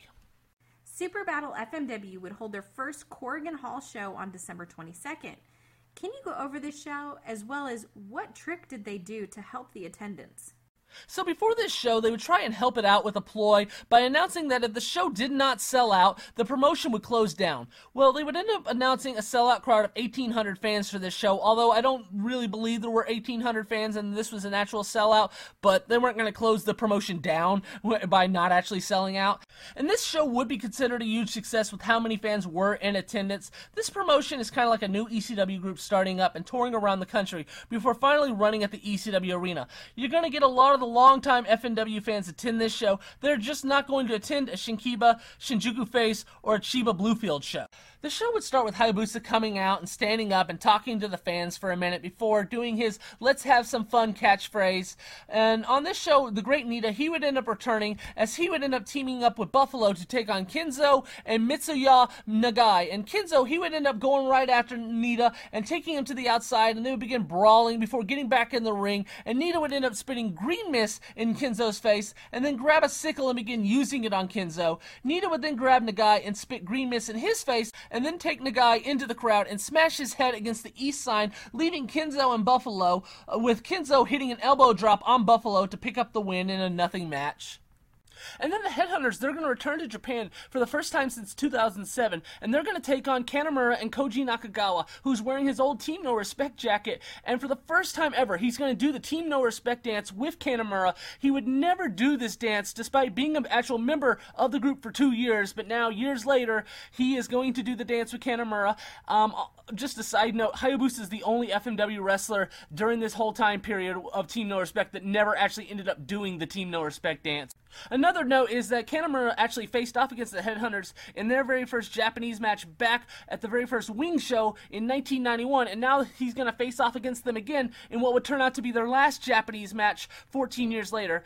Kanemaru would start the match with Headhunter B, and they would get into a chop fest with Headhunter A coming over and colliding with Kanemaru, knocking him down, and then Kanemaru and Headhunter B would tag out, and Nakagawa would go up against Headhunter A, who would just destroy Nakagawa, with Nakagawa having to tag Kanemaru back in. Kanemaru would then come in and begin exchanging headbutts with Headhunter A, and regret that decision, and then Kanemaru would come over and with a strike, and then clothesline Headhunter A and knock him down. Both Headhunters would then charge at Kanemaru, but he would move out of the way and they would end up running into each other, and then Kanemaru and Nakagawa would end up double suplexing Headhunter A and then hit a really bad looking double DDT. Kanemaru would try for a shoulder tackle on Headhunter A, but he would end up just getting knocked to the ground, and then B would come over and pick Kanemaru up, and they would end up hitting a super powerbomb on him, and then they would end up hitting a double shoulder tackle on Nakagawa, and then A would end up climbing up to the top and hitting a moonsault off of it onto Kanemaru to get the win. This was horrible, but I really liked it. I liked them bringing in former FMW wrestlers, and I'll take a bad match like this in return for at least trying to have some roots to the original FMW, other than just the same Onita 6-man street fight every show. Afterwards, Kanemaru and Nakagawa would hug, which was a really cool sight to see. And then in the semi-main event, Ayako Hamada is going to take on Rei. I haven't gotten the chance to talk about Rei. She had started working for Japanese women promotions back in 2004, and she had also worked for Tajiri's Smash promotion as Lynn Byron. She was known as the female Hayabusa because of her mask and her attire, and she had also become friends with Hayabusa as she had performed at many of his concerts, so they were close. Super Battle FMW had brought her in at the beginning as their main women's wrestler, as she would wrestle different women wrestlers in the semi-main event of each show. I just hadn't really talked about her since this was the first show that was fully taped, as everything else had just been Onita main event matches. They would show Hayabusa watching this match from afar as Rei would begin chopping Hamada, but Hamada would move out of the way and just nail Rei hard with a kick to the head, which would probably lead to a concussion. Hamada would then go for a moonsault, but Rei would move out of the way and go for a moonsault herself, but Hamada would end up getting her knees up, and then Hamada would end up nailing Rei with a backdrop and cover her, but Rei would kick out. Hamada would then set up to hit Rei with a powerbomb, but Rei would try to reverse it and deliver a Hurricane Rana, but Hamada would still just manage to nail Rei with that powerbomb and then finish her off with the AP cross to get the win. Some of these moves were really impressive looking, but maybe a little too impressive, as like I said, Rei would end up suffering a concussion, and as she was getting x-rays after the match due to the concussion at the hospital, they would end up finding a tumor in her brain, and it would take a couple months to find out if this tumor was benign or not. And then the main event's going to be Atsushi Onita, Masato Tanaka, and Hideki Osaka taking on Raijin Yaguchi, Tomohiko Hashimoto, and Nosawa. They're going to bring back the FMW six-man Street Fight Tag Team titles here, although the belts are different ones than the original ones used in FMW. The Onita team, they would come to the ring through the crowd, and Onita would go after Yaguchi right away and take him into the crowd before getting back in the ring and just smashing a chair over Yaguchi's head. Osaka and Tanaka would then hold a table for Onita as he would end up pile-driving Nosawa through it, and then cover Nosawa, but Nosawa would manage to kick out, and Yaguchi would come over and spit red mist in Onita's face. And then Yaguchi and Hashimoto, they would set up two barbed wire boards against Onita, and they would both run into the barbed wire boards, squashing Onita with them, and then Nosawa would end up hitting Onita over the head with a guitar, and then they would end up setting another barbed wire board on a stack of chairs as the fans would begin screaming for Onita here as Yaguchi and Hashimoto would suplex Onita through that barbed wire board and cover him, but Onita would kick out. Yaguchi would then grab a hold of Onita as Hashimoto would go to hit him with the barbed wire bat, but Onita, like usual, would end up spitting his red mist in Hashimoto's face, and then throw Nosawa into the barbed wire board, and then Yaguchi and Hashimoto, they would throw Tanaka into the ropes, but he would come back with a double lariat on them as Onita would grab the broken table piece and smash it over Nosawa's head, and then Hashimoto would end up throwing Onita into the turnbuckle, and Onita would end up climbing up the turnbuckle and hitting Hashimoto with the Tornado DDT, which I don't think I've ever seen Onita try before. The Wing Monster Army team would then set up another barbed wire board and chokeslam Osaka through it and cover him, but Osaka would kick out, and then Hashimoto would try to powerbomb Osaka, but he would be met with Onita spitting red mist in his face, and then Osaka would end up delivering a Hurricane Rana to Hashimoto, followed by Tanaka hitting a Superfly Splash, and then Onita would spit red mist in Nosawa's face, and then smash him over the head with a broken table piece until he would fall to the mat, and then Tanaka would end up hitting a sliding D on Nosawa, and then Onita would end up hitting him over the head with the chair, and then finish Nosawa off with a Thunderfire Powerbomb to get the win. This was the same match that they've been doing, but with a full crowd that was hot for it. So Onita, Tanaka, and Osaka are now the six-man Street Fight Tag Team Champions, and after a subpar first 8 months of this promotion, it finally looks like this is gaining some momentum going into 2016. Jun Kasai would promote his annual Christmas Deathmatch show on December 25th at Corrigan Hall, with him challenging for the King of Freedom title against Masashi Takeda in the main event. Can you go over this match and some of the other top matches, as well as how the show did? So they would announce a crowd of 1,360 fans for this show, which is an all-time Corrigan Hall record for Freedoms, so it's a huge success, especially since last year they couldn't even draw 1,000 fans for the Christmas Deathmatch show with the exact same main event. So over a year's time, Kasai and Takeda have developed into even bigger stars that people are going to pay to see them fight. So in this show, Mammoth Sasaki is going to take on All Japan's Takao Omori. This match would start with Mammoth knocking Omori out of the ring and then taking him into the crowd and trying to hit a brainbuster on him, but Omori would manage to reverse it and send Mammoth onto the floor and then throw him towards some of the fans sitting in their seats before getting back to ringside, and Omori would end up throwing Mammoth into the turnbuckle shoulder first. Omori would then bring Mammoth back in the ring and hit a pile driver on him, and then Omori would end up trying for an axe bomber, but Mammoth would catch him and then hit a choke bomb on him, and then place a chair over Omori and hit a Mammoth home run, followed by a power bomb with Omori kicking out, and then Mammoth would go for a pile driver himself, but Omori would pick him up and drop him on his head and then finish Mammoth off with the axe bomber. This match was whatever. The match last year with Mammoth and Akebono was so much better than this. And then the next match, back in November, Chikara, he had ended up turning on his father and ended up joining up with the Brahman Brothers. So it's going to be Mitsuo Momoda, Takashi Sasaki, and Toru Sugawara taking on the Brahman Brothers, and Chikara now going by Darth Chikara, doing a Darth Vader gimmick in a homeless man deathmatch. Everyone would start off by brawling in the crowd as Karate Brahman would end up being left in the ring alone by himself, and he would go and get on a yellow toy cow and begin riding it until Takashi Sasaki would notice him in the ring, and Sasaki would end up winding up to give Karate Brahman a kick to the head, but he would end up being saved by the Brahman Brothers, who would both end up spitting water in Sasaki's face as Karate Brahman would ride his cow to safety. Sasaki and one of the Brahman Brothers would end up in the crowd, with Sasaki hitting a running lariat to him, as the other Brahman Brother would end up splashing Sugawara with a bucket of water. Karate Brahman, to very loud karate chants, would charge after Sugawara, who would end up just moving out of the way, and Karate would end up just walking into the turnbuckle to loud boos to Sugawara. And then one of the Brahman Brothers would grab Sugawara, as the other one would go to hit him with a bag of cans, but Sugawara would move out of the way as the Brahman would end up accidentally hitting his brother with the bag of cans, and then Sasaki would take Chikara and lay him out with a kick to the head and cover him, but Chikara would manage to kick out as Sasaki would tag in Momota, and Momota would end up chopping his son, with Chikara delivering his robotic chops right back to his dad, and Chikara would end up knocking his dad out of the ring, with Momota coming back in and getting attacked by both Brahman brothers, who would smash him over the head with the street sign, and then Chikara would end up chopping his dad in the head off the top rope, with Sasaki and Sugawara making the save, and then Chikara would go to hit a chokeslam on Momota, but Momota would end up rolling him up for the win, so the father ends up one-upping his son here and getting the win over Chikara. And then Yuko Miyamoto is going to take on Daisuke Masaaka in a barbed wire board deathmatch. Masaaka would be the first one thrown into the barbed wire board, with Miyamoto taking the barbed wire and cutting Masaaka open with it, and then wrapping the barbed wire around Masaaka's head and delivering an Irish whip with the barbed wire. Miyamoto would then pick Masaaka up and try to send him into the other barbed wire board, but Masaaka would manage to escape and dropkick Miyamoto into it instead, and then wrap the barbed wire around Miyamoto's head for revenge. Masaaka would then come off the top rope with a flying dropkick that would send Miyamoto outside, and Masaaka would end up delivering an outside moonsault onto him, and then get back in the ring and dump a bucket of thumbtacks over himself, but Miyamoto would come back and slam Masaaka onto them. Miyamoto would then begin rolling Masaaka into the thumbtacks all over the mat, with the thumbtacks covering both of their backs as a result, and then Miyamoto would place Masaaka on a ladder and go for a Phoenix Senton, but Masaaka would move out of the way and then climb up the ladder and powerbomb Miyamoto off the ladder into the thumbtacks, and then Masaaka would deliver a knee to Miyamoto, sending him out of the ring, but Miyamoto would end up just grabbing a chair and just smashing it over Masaaka's head,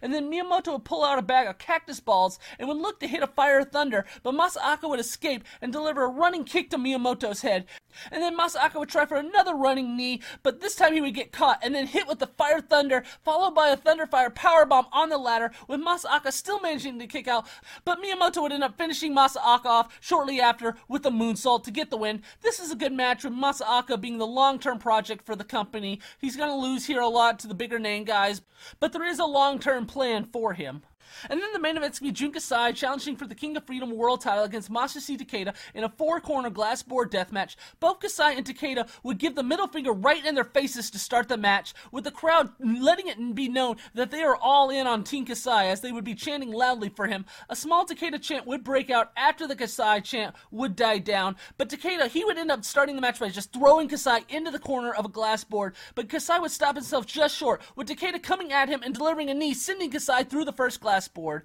and then Takeda would end up taking some of the glass and just shoving it in Kasai's forehead, and then hitting him with the DDT into the glass, and then Takeda would place a chair over Kasai's head and hit him with another chair, and then Takeda would go for a clothesline, but Kasai would duck it, and then Kasai would end up clotheslining Takeda through the second glass board, followed by Kasai putting Takeda in his arm scorpion, with Takeda getting out of it and putting Kasai in the ankle lock, with Kasai getting out of it by hitting an enziguri, but Takeda would follow that up with hitting a German suplex, and Kasai would just no-sell it and hit a lariat. Kasai would then charge at Takeda with a running chair shot to the head, and then place Takeda on the top of the turnbuckle and set up another glass board, and then Kasai would go up to the top, but Takeda would end up grabbing him and delivering a German spider suplex off the top, sending Kasai through the glass board in an awesome-looking spot, and then he would end up hitting a rolling senton, with Kasai still managing to kick out. The fans now are chanting for Takeda much louder than they were earlier, as Takeda would end up beginning to just punch the crap out of Kasai, with Kasai coming back and punching back, but Takeda would win that war and hit an Olympic slam, and then Takeda would set up the last glass board and try for a U-crash, but Kasai would get out of the way, and then Takeda would try to put Kasai in a cross arm breaker while sending him through the glass board, but the board would not break. A really frustrated Takeda would just grab the board and throw it at Kasai, and then try to do the spot again, and this time successfully put Kasai through the board while having the cross arm breaker locked on, but Kasai would still manage to fight out and just begin punching Takeda,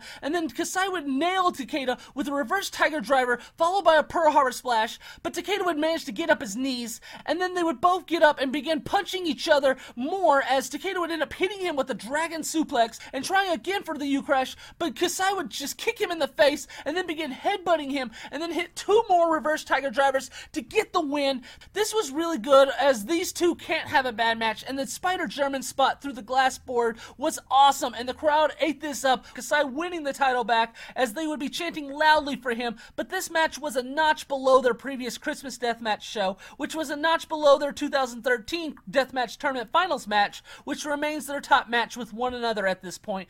Kasai, who was more of a transitional champion last year to get the title on Takeda, will now go into 2016 and be given an actual title run here as by far the most popular Freedoms wrestler.